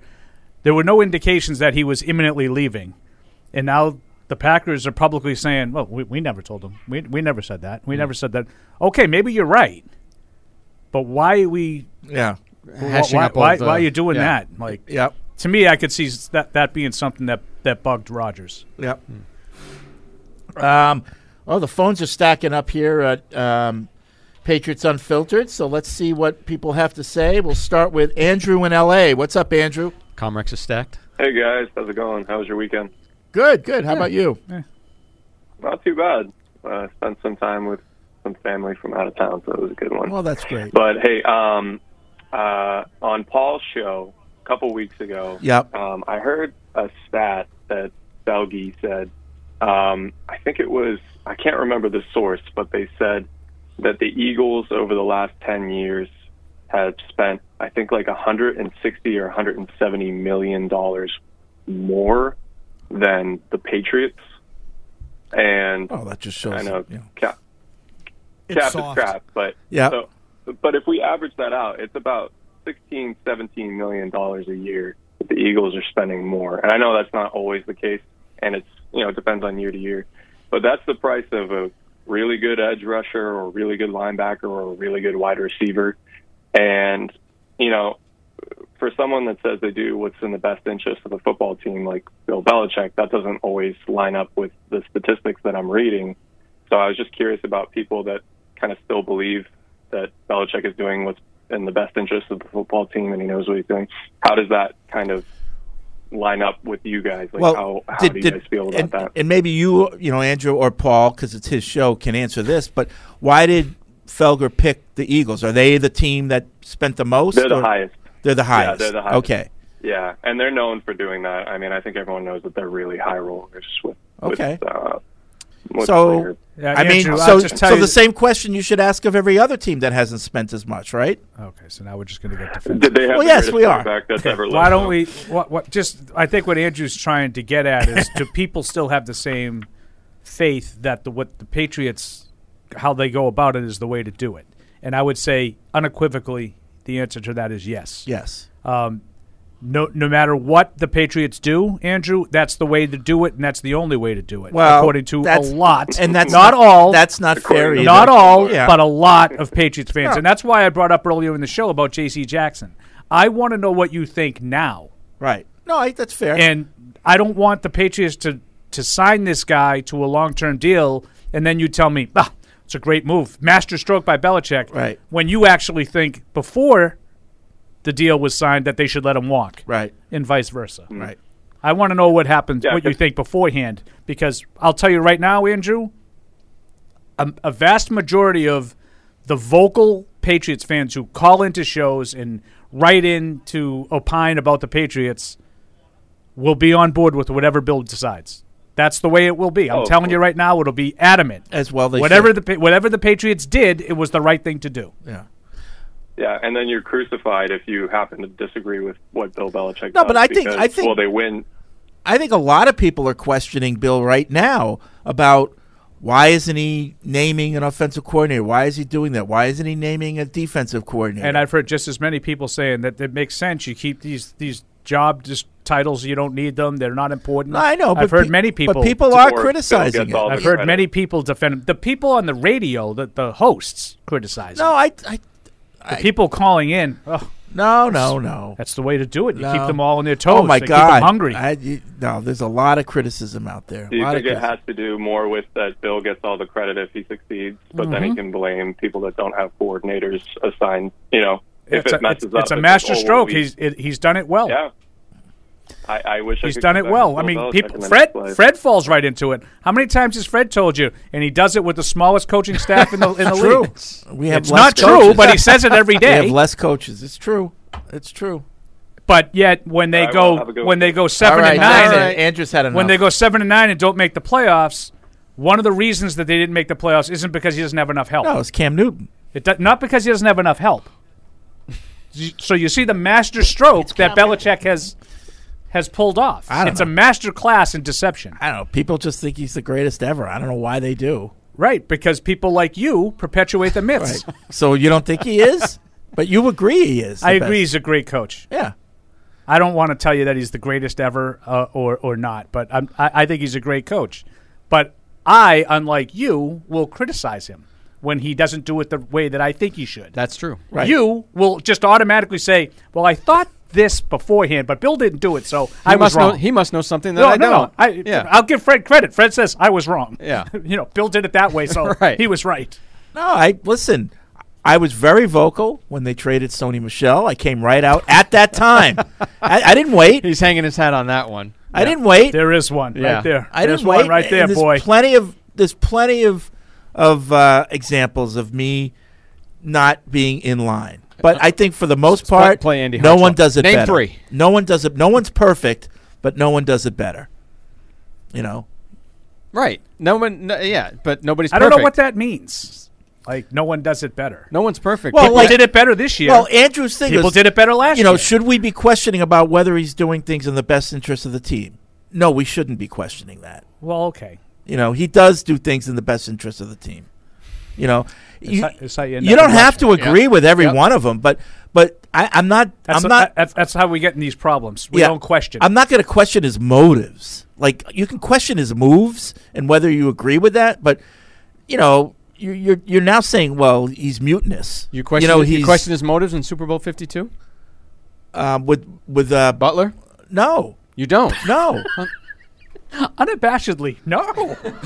No. He wasn't in the right mindset. He was. Who crying. wasn't in the right mindset? Butler. He was crying because he knew he wasn't going to play. Crying. Oh my God. That's Freddie. Come on now. His mind wasn't right. This is where we need the cameras because he's got the smirk on his face. This is why you are the best who's ever done this. That line right there. He was crying. He was crying because he didn't play. Have a guy go in there. Can't have a guy in there all emotional. No, got to let Johnson Batamosi win it for you. Let's go to Sean in Vancouver. What's up, Sean? Hey, Paul, I want to clarify Thursday my email. It's not that pretty much was saying what you said today. It's not that I want the Patriots not to sign J.C. Jackson. I'd love them to do that. It's just that I don't think they will. Like you said, they have too many needs. I just don't. Oh, yeah, I would rather know what you think they should do rather than what you think they will do. Like, we can predict it, but, like, if you think they should, then you should be mad if they don't. Well, I'd rather they keep every player. There's never a time I want them to cut a good player, but I don't. It's not my money. Right, it's not going to be about money. It won't. But I think they won't value the player the way you do. I think is what it'll come down to. Yeah, that's the thing. I think if they thought he was as good as Gilmore was, they'd sign him. Yeah, they just because that's the thing. They will pay a player that they think is worth it, but it's tough for them to say. They don't think as many players are worth it as other teams do for some reason, for whatever reason. Oh, they're frugal with their money. It's not. I think they're frugal with their evaluation. They're tougher in their evaluation of players than maybe some other teams are. I don't think it's a matter of being frugal. And that works when you have the best who's ever played. Yeah, right. But I don't not think so much when you don't. Like, I don't think it's a matter of being cheap, because that's what you're saying. I think it's. Oh, I'm not saying they're cheap. They're very tough with how they rate players, and for them to admit like a guy is worth the money, that's hard. That's harder for them than I think than other teams. Yeah, but there are teams that are willing to overspend to get a talented player in right, their and a lot of teams and a lot of those players, I think this regime would say he ain't worth it. Well, no, I know, but but it's not like. But the part that you miss is they're wrong a lot when they do that. But they're also right a lot. Yeah, well, but there's nobody. Nothing. You can't just look at one right, side. But you have to think look that at both. they're right all the time when they do that. Not all the time. Because they won for 20 Most of the years time. while having the best player who's ever played. They won for 20 years, and that validated. They were right people- about him too, by the way. How so? Like they elevated him right They away. wouldn't pay him. Right, they elevated him right away. They wouldn't pay him. Yeah, they let him walk after 20 years. Right, they let him walk because they didn't value him the way other teams did. Yeah. And other teams won Super Bowls with him. They did all right with him. You know. Oh, Wow, Sean had enough. Had enough. Sean had enough of us. Yeah, they did all right with That's Brady. okay, Sean. Jeff's in Texas. What's up, Jeff? Hey guys, how are you? Good. All right. Yeah, thanks for taking my call. I got a couple points I'd like to put in, but before I do, as far as J.C. Jackson, I am definitely saying let him go or trade him away, and you got to take that money and spread that money around. Maybe some to sign some of the veterans or bring in some new free agent veterans. That's my take on that. Okay, I like it. As far as the draft, my precursor is what if the Patriots signed Juju Smith-Schuster? Could they sign him before the draft? Possibly. Yes. Oh yeah. Yeah. Oh yeah. Free Anytime agency, after free March. agency. Free agency starts March 16th. Yeah. Right. Anytime after March 16th, Okay. they can. Yeah. Okay. So this is my scenario then. So let's say that does happen. I just want to say when we get to our pick at 21, if we don't have somebody that the Patriots have been eyeballing, say either offense, defense, or cornerback, if somebody calls Belichick and says, "Hey, we'll give you a 4th and a 7th or something next year," or whatever, I think Belichick wants to load up on picks, and I'd be okay with that. And then as far as another wide receiver, Wait. What are you getting for the 4th and the 7th? What are we giving away for the 4th and 7th? we're giving up. I'm just saying, like our 21st pick. Oh no, I would never For a do fourth that. and a seventh? No, you Oh, my never do God. that. No, I'm just saying. What would you guys think it would be worth?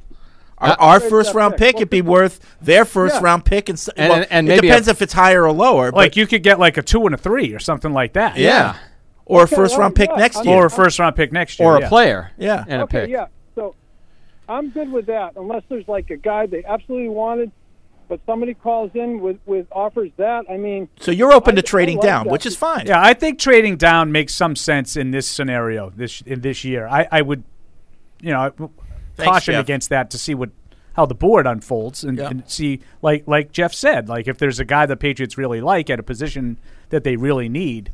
A lot of groundswell all of a sudden for Juju Smith-Schuster, by Yeah. the way. I'm not in love with him. Okay. Me neither. Like even if you got him, I would still draft a receiver in the Well, I first would round just if say, one like- you liked.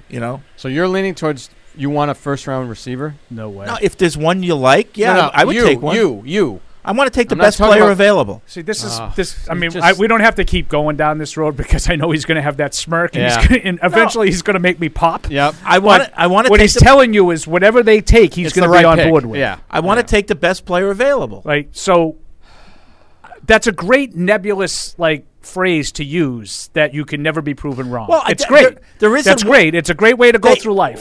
We all agree that there's so many things that they need. Right, Right. so pick one. You can only Right. pick one. You're in charge of the draft, Fred Kirsch. Who do you pick? But you don't go into the draft saying we're going to take a cornerback in the first round. That's stupid. That's not But what what I'm do you asking. think is the most the What are you most targeting? pressing need? What's number one on your need board? Speed on defense. A position. He can't Give do me it. a I'm position. telling you, It's stupid to do that. It's a master class. It's not stupid to do that. We're not going to kill you like on draft night and say, Fred thought they should take a corner. The caller that Fred thought they should take a wide receiver. In the first hour, the caller called in and asked me and Paul. We both agreed we would take a cornerback if all things. If everything's even, yes, we're taking a cornerback, which they never are. But if they no, are, of course play not. the game. Play the game. Okay, I'll take a cornerback. It's a hypothetical if it's all nonsense. even. If it's all even, but you love to just say like basically, well, whatever. If they really like them, yeah. Well, no poop. They really like him. They took him. They really liked N'Keal Harry. So they draft a kicker in so the first round. So they drafted him. You're okay with that? that? They don't draft They'll never guys do that. in the first The Raiders round did it. because they don't like them. The Patriots will never do that. How do you know? I know. You can never say never with Bill Belichick. They're never going to draft a kicker. You in could the never first say round. never with Bill Belichick. There's another groundswell that's going on. What's that? People have Jake Bailey out of town. Have you seen this? No. There's like a lefty punter. One of these. Stop it. Oh, no, not you. Stop I'm dead it. serious. I'm not. Why I'm you talking don't? about. You don't Bailey think didn't have a great year. He didn't, but you don't think that's a possibility? No, I don't. Oh, I do. I think he was injured for most of the year and had a down year coming off an All-Pro caliber. And this is in the fifth round, you couldn't see them drafting. So a this punter? is no. I think he's a good player. Is this his fourth year coming up? This would be his. I think it's his fourth year. I think it's his right? fourth year. Yeah, I absolutely. I don't rule it out. I don't think it'll happen. I think it'd be dumb because I don't think punters cost anything. But I absolutely would not rule it out. I got to look up the guys. I think he's a good player, and I don't think they. I think they can cut him a little slack from last year. I think it's the kid from San Diego State. There is it Matt Ariza? Is it Ariza or Ariza? Ariza or Ariza? I think that's the guy I'm thinking of. But a lot of people have like him mocked to the Patriots in like the sixth round, which I can't stand. But like, mocks let me anyway, ask you guys. So first round Phil comes, Perry just did 21st pick. I know. And the Patriots end up taking a linebacker instead of a cornerback. You going to be upset? Nope. No. All right. So that's all I'm saying. Yeah, but no. But what you're saying is you think it'll be the right move no matter what. Like if there's a cornerback that I like more than the linebacker that they take, I'll be mad. No, if the guy's a bust, he's a bust. No, what I'm saying is if I like Derek Stingley or Trent McDuffie and he's available and they take some linebacker that I don't like as much, right. I'll be mad. Well, listen, when you'll just say, well, fills a need, and right. they obviously like him. Whoa. How many times in our draft show do we have our guy that we think, drafts, picks coming up, who do you want? And I get upset because they didn't pick my guy. I could think of Justin Jefferson. It happens as many times as you. We all have our guys that we like. You really like Justin Jefferson, and I think he went off the board right around when they picked, and that's when they we all have our guys that we like, and we get disappointed when they don't. You get disappointed, and then the next day after you sleep it off, you come back and say, the more I think about it, this was a great pick. Well, you look at it as a whole, and you do a little bit more research. He nailed that right down and to you the get inflection. educated. You get educated. It's a great pick. Rarely do I say it was great. You get educated. Educate yourself, I rarely say that. Do better at the draft. I rarely say that picks were great.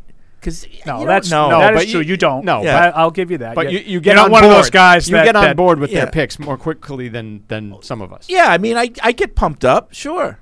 The other thing I like about the 7-round mock drafts, somehow these guys that do that find a way to pick 7 guys that you know. Oh yeah, yeah, right. Yeah, all your picks. All your picks. I know like 50 guys in the draft. Yeah. And somehow I got a guy that I'm intimately I know really well. I scouted this guy and I got him at 233. Yeah. I didn't think he'd be there either. Oh, should have gone in the second round. He was available in the 7th. Sure, I'll take him. All right. Let's go to Travis in Chapel Hill. What's up, Travis? Hey guys. Hey. I just got 2 questions. I started listening to you guys right after the Detroit game on Sunday night a couple years ago. Oh. That was and not that a good week, game. you guys were talking about how the Patriots needed to get speed on defense. I know that we've drafted players, but we haven't seen the speed yet on defense. I would agree. Think that Belichick just views the defensive backs like Duggar, Williams, Chung playing linebackers at speed more than the speed that we want, like the Devin White, the Bush. Yeah, I think it's a great question, Travis, and it's one that we've been talking about for a while, as you just alluded to. But I do think that he values size in the middle over speed. I do think that's a philosophical trait that Belichick is He's more interested in a 245, 250-pound linebacker who might not be quite as fast as a 225, 230-pound linebacker. Yeah. Do you also think that the style or Bill's philosophy on defense, especially guys on the edge, hinders them flying around? Like they're so focused on, do Setting your job and take the instincts out of it, and maybe. and it makes them look slower. Could maybe. be. Maybe. Could be. Yeah, so I don't know. Like, Hightower this year, like I know he's slowed down. He's not, but like sometimes he just looks like he's, he wasn't the only one either. Yeah. There were a lot of players on defense that we saw looking like statues at times. Yeah, just kind of like not knowing where to go. That's why I just want to see a sort of a changing of the guard. I know you and I had a long discussion about this during the season. I want to see Uche. I want to see McGrone next year if he's healthy. I want to see Ronnie Perkins. I want to see some fresh blood. And if they can't play, let's move on and get rid of those guys too. I'm not married to them. Yeah. But I think that they've sort of capped out the Hightower, Collins, Van Noy iteration of the linebacker core. Yeah. All right, Travis, thanks for calling in. Neil writes in from New Brunswick. It's an SAT word. It's a good word. Does Fred have stock in Speed Queen? Oh, my goodness.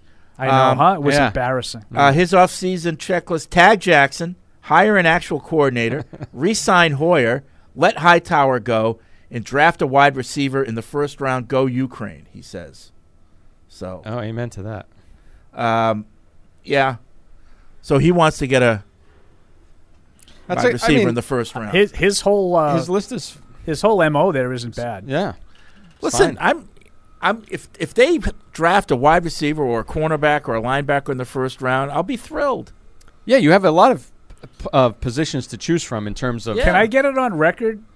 I doubt this is. I doubt happen, it. But what would you not be thrilled with if they drafted in the first round? A punter. What else? A place kicker. Besides specialists. A long snapper. Besides specialists and quarterback, what would you not be thrilled with? It's a good question. Guard. Okay. Yeah. Offensive line. Yeah. But a tackle you'd be okay with? But oh boy, like I know this is people are gonna like. I can't believe you said that. If they drafted a center, I wouldn't be upset about that. That's a good amazing. center. Why you don't like David Andrews? No, anymore? I think I like Andrews. He's good, but if there's like this really blue chip center, get him. Why? Because you think that's a vulnerability? No, well, I think it can get better. We all talk about run blocking. Where did they draft David Andrews? They didn't. Yeah, he was an undrafted guy. So why would you take him in the first round? Because he's a blue chipper. This is a guy. I'm talking about blue chip guy. And how much better is a blue chip center than David Andrews? You don't know because you haven't had one. Really? Yeah. They had Damian Woody in the first round. He's not blue chip. How good? He was a first rounder. How good a run blocking is the Detroit Lions offensive line? Do you think? I don't know. Okay, because they drafted Frank Ragnow in the first round a couple of years ago when Matt Patricia was there. Okay. Did it make a difference to the Lions? I don't know.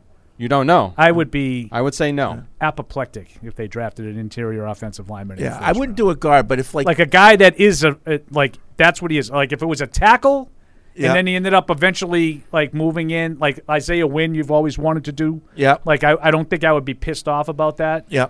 But if they drafted just a guy who, played center, he's a center. But what in the first round? But if the at 21, I know 32. But if whatever. the scouting report is, and I know scouting reports aren't always that, but if the scouting report is this guy's a surefire blue chip Hall of Fame candidate, you wouldn't take him? Nope. I think they got bigger needs, fish to fry. Nope, because I think the difference between that guy and David Andrews is negligible. Okay. Yeah. So David Andrews is a potential Hall of Famer? No, I just think he's a good player. Yeah. I think the I difference do too, by the way, between a Hall of Fame caliber player at a position like that. Yep. Well, it's not the difference between like an also ran wide receiver in a Hall of Fame wide receiver. But there's an enormous gulf there. For an interior lineman, you have to be really good to get in the Hall of Fame. I don't think you're a center away from winning or being competitive. Yeah, well, you're nothing away from no team anywhere ever. Exactly. But that's you can really say mean? that for the same position for any position. You're not anything away one position. Yeah, I think you can say that. No, you can't. We're not a cornerback away from winning the Super Bowl. No, we're not a wide receiver away from winning. There the are Super teams Bowl. that are though. You're talking about us. We're nothing one position No, away. we're not. That's why I wouldn't waste it on a center. Yeah, I don't think if the guy's a great player, it's not wasted. It's not wasted. Like they have They're 9 players away from Super Bowl contention, and they draft a center in the first round, and they become 9 players away from Super Bowl contention. Well, yeah, I think cornerback, wide receiver, linebacker, tackle. Any of those I could see being in the first round. Edge defensive player. Like there's a lot defensive tackle even. Like any a of those lineman of any sort. Right. There's a lot of needs. I would not put center on my list of any of those needs. Well, Paul asked, "Is there any position that you would be you pissed said off guard about?" That I'd be pissed. You I said said guard. guard. That's right? the only one he had. Yeah. So it's just basically telling you that whatever they take, he's going to be happy. with it. I'm good. I'm okay with taking good players. See, I won't be happy if they take a defensive tackle. You're the one. I'm okay taking All right. really good players. See, and that's what in Fred's defense, that's his master class right there. He'll fall back on. They think he's great, so it's obviously a good going to pick. suppress my disappointment with the position by saying he's a really good player. Well, sight unseen. When they drafted Devin McCourty, I was like, what? Like, I wasn't on board with that, but I was, as a cornerback, I was right. But as a player for this team for a long time, he was absolutely worth the pick. No doubt about it. But he wasn't a cornerback. Well, and that's what they drafted him as. In fairness, he made the Pro Bowl as a rookie, as a cornerback. He did. He wasn't a cornerback. I know that. But he was. I mean, people thought after his first year he was a cornerback. I think that's one of the picks that they made that was the most in line with conventional wisdom. I think everybody and their brother had him going between like 25 and 35. Yeah. And that's right where we took him late in the first round, right? Yeah. I forget the number. I think we it was took him. 32. It was yeah. Was it 32? I think it was. Was that one of the years coming off a Super Bowl? It was either that or 31. 31 or 30. Yeah, somewhere around there. Yeah. 30, 31. So I think that was one of those picks that because he went to Rutgers, people were questioning. And then Bill made made double down. He got Duron Harmon. No, Bill made the mistake of saying he's a 4-down player, and people were like, they drafted a gunner in the first round. Like, no, that's not what he said. Yeah, that's not what Bill said. Here's where I'll defend Bill. That's not what he said that day. But yeah, that was a really good pick. Anytime you draft a guy in the first round and he's part of your franchise for a decade plus, that's a good pick. I beg your pardon. He was 27th. 27th? Yeah. Okay. That was an off year. Yeah. Yeah. That was 2010. So coming off that loss to Baltimore in Coming off the 2009 season, you're right. That was one of Yeah. the worst years in the dynasty. Yep. Jack in Ann Arbor writes in, Jackson is worth paying, but he is not worth paying what the market will give him. Thank you. He's worth paying. Yeah. Fred, did you just write that email? Thank Jackson for all the great memories. He's worth minimum wage. And wish him That's well about it. with his next team, except when they play the Patriots. He's worth paying, just not what he's worth. Yeah. That's what he just said. Right. He's not worth paying what the market. Right. What the But market that's will pay him is what he's worth. Worth paying means what the market will he bear. He doesn't think the market's right for him. So then he's not worth paying. Is That's what he he says. He says, wish him well. That's Right. what he said. Oh, no. I'm not making fun of that. I'm just saying, like, you don't think he's worth paying. Exactly. Yeah. Like, I mean, it'd be great if I could get, J.C. Jackson for $5 million. Yeah, I think in his 5 years, $5 million. Sounds good. I think Yeah. I don't want to speak for Jack in Ann Arbor, but he'd probably say he's worth paying like $15 million. I mean, that's. I don't think so, based on the way he sounded yeah. in that email. Yeah. If you think he's worth 15, but What's a can't couple do- of million can't do more? 18? Yeah. Zach writes in from Brighton. I wrote in last week regarding JC to the Eagles for a first-round trade. Fred, I agree that a first for JC is asking a lot, but would you include a pick to get that trade done? So we give them JC and a pick for their first round. What pick? I mean, because they have 3 picks Yeah. in the first round, the Eagles. JC and what pick? I don't know. They- Third round? No, Would didn't he you say do it if you're You the might Eagles? be able to get. You might be able to get. Would I do it if I were the Eagles? No. Yeah. But I would. I would just draft a cornerback in the first round. Like, I don't think that taking a cornerback, giving up a first-round pick, and paying him $100 million is worth it for another team. I think it's going to be very interesting to see where Jackson lands. Like who ends up paying him. Like what they end up Philly paying, has you 3 know? first-round picks. Why would you trade one so you can get a cornerback that you then have to pay all this money? Wouldn't it just make more sense to? Well, I guess you could make the argument with one of those first-round picks, I'm going to get somebody I'm absolutely sure of. I'm going to get a cornerback who's going to start on day one, and I'm going to be sure that he's going to be really good. I mean, there's something to be said there. know, but it's not just the difference. I know, and between you have a rookie, to pay him. Yes, I get it, but it's far more damaging. But what do you mean damaging? Like, I have to not only give up a first-round pick, I have to give up first-round pick and money. And it costs you more, absolutely. If I give up a first-round pick and he just plays... But if you think he's a sure thing... It's not going to kill me unless he's a bust. Yeah, but if you think he's a sure thing, then, okay, cornerback solved, you know? I don't know. If you think he's worth the money, then you do it. Somebody's going to pay him. Yeah, you know? But, no, someone will pay him, but I don't think someone's going to pay him and give a first-round pick. Yeah. That's the part of the equation that I don't agree with. I think if he goes to the open market, someone will absolutely pay him. I don't really have much doubt about that. Someone will pay him. But asking someone to give a first-round pick and pay him, now I have doubts about that. I don't think he's that kind of player. Vishon from New York, hey, guys, how would you rank our offseason needs? We've kind of talked about that. I would say tackle is the number one priority. When I said that earlier? No, I did not. I think Brown and Wynn are on their way out. I think we let JC walk as well in that we draft a corner in the second round and linebacker in the third. How would you guys feel if the Patriots went in that direction? I would rather the cornerback in the first round because cornerbacks in the second round aren't a sure thing. Wouldn't you say that that's when you get Cyrus the Jones majority and of Juwan fans Williams that and we're Duke hearing Dawson. from are like, let him go, JC? I would say it's about 50-50. Yeah, it's pretty split. Yeah. I think some people want to just – they don't want to lose the commodity. And, sure. You know, and they think that makes the defense that much worse. Yep. Something that – this is Christian writing in. Which one? None of the above. Something that hasn't really had a lot of traction or been talked about a lot is linebackers. In your opinion, which is more important, linebackers or the secondary? If I had it my way, I'd work with JC to try and get something done, even though it might be a waste of time. But if you cut him, as the famous words of Megan would do, but if you cut him, as the famous words of Megan would do, I don't know what that means. Get an affordable, decent replacement for JC and try and get a good / quick size linebacker then can stop the run and cover if asked to do so. I think it's tougher to find the cornerback. I think a lot of the... I'd rather have the corner. I think a lot of our listeners take your train of thought, Fred. Like, well, just get a replacement for J.C. Jackson that's decent and affordable. Okay. Oh, why didn't I think of that? Like, the risk of letting J.C. Jackson go... I said franchise him. No. I'm saying in general, like, whatever the Patriots do is right. Oh. Like, if it was that easy, then you would let everybody go because you can automatically replace everybody. Right. Yeah. Like, why would you ever pay $18 million for what you can get for $6 million? Yeah.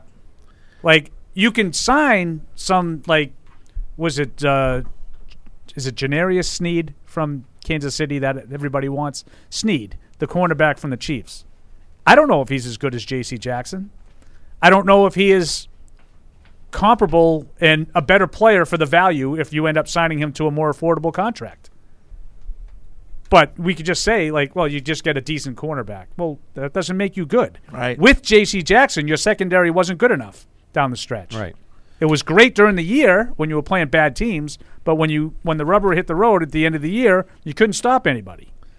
And now you're losing the best player off of that to replace with somebody, quote, decent. See, I'd franchise him and draft a cornerback in the first round. That's what I posed today in the notes. That would be the option. If you're going to franchise him, you still got to draft one. Yeah. Bill in Vista, California, any thoughts on the rumors of trading a second-round pick for Calvin Ridley? Is that a rumor? Has that been talked? A lot of people are talking about. A lot Calvin of people Ridley. have been talking about it for a couple of months. I don't. I would do it. I don't know for sure that that's what would get it done if you're the Falcons. Wow, we're up against it already. I know. Quick show today. I can't believe Quick show. Wow. But yeah, I would absolutely be in favor of trading a second-round pick for Calvin Ridley. Assuming that Calvin Ridley is... Assuming that he's mentally ready to play. Sean in Maine, I think J.C. Jackson is a better version of Logan Ryan. I would like to keep him at top 10 money, but not top 5. If Belichick wants to pay him, okay. If not, it will hurt, but I will trust Belichick. Sean in Maine. Fred in Foxborough. But I give him credit. He's telling you, I trust Belichick. Put your cards on the table before you. I say that with the same thing with you. I said you're a master class. I say I trust B, and you but make fun of me. But I trust B. my point is, don't tell me after the fact. I'm telling you right now, I trust him. I'm sorry, Paul. You said that you think that they should tag him. I do. And if they don't, I'd be like, that's a mistake. Okay. But you can do that and still trust Bill. Yeah, that's what I'm trying to tell you for 20 years. So when they don't tag him, you're going to be upset or not? I'm not going to resign, but I think they should do that. It's not like they drafted Richard Seymour. Exactly. I think they should do that. Like $17.3 million. That's probably going to be a bargain for 1 year. More of a based on what people are saying. More mistake that they let him go or Sony Michel? Oh, him. Yeah, come on. Now you're just showing your ignorance. I'm asking you. I'm asking You're the one who's been up in arms for the better part of a year. I know. Up in arms? Yes. Okay. Yeah. Yes. I like Sony. I like Sony when he was here, and I like him now. I stick with it. I don't change my tune after the fact like some people. Yes, you do. Usually when they're not I Patriots didn't like anymore, Sony you when don't he was like here, him. and I don't think he did anything for the Rams. I've not changed my tune. He helped the Rams. He did. No, he didn't. He did. Ask the Rams. Yeah. We'll see what the Rams think. They'll have an opportunity to retain him. We'll see what they do. Well, dude's going to get his second Super Bowl ring, though. Yep, sure is. Good for him. Yeah. It's delicious. You ever hear that commercial? The commercial when he's got the jazz hands. It's delicious. Oh, God. You don't remember that? It used to air on our program all the time. No, and I'm pretty sure that we're going to get in trouble if we keep going. All right, that's going to be it for this edition of Patriots Unfiltered. We'll be back on Thursday. Deuce is out at the Combine along with others, so go on to Patriots.com, social media for the Patriots, and check out the news coming from Indianapolis. We'll see you Thursday. Thank you for downloading this podcast. Subscribe on Apple, Google Play, and everywhere else you listen. Like the show? Please rate and review us. Listener comments and ratings help keep us high in the podcast rankings so new listeners can find us. Be sure to check Patriots.com for more news and more podcasts.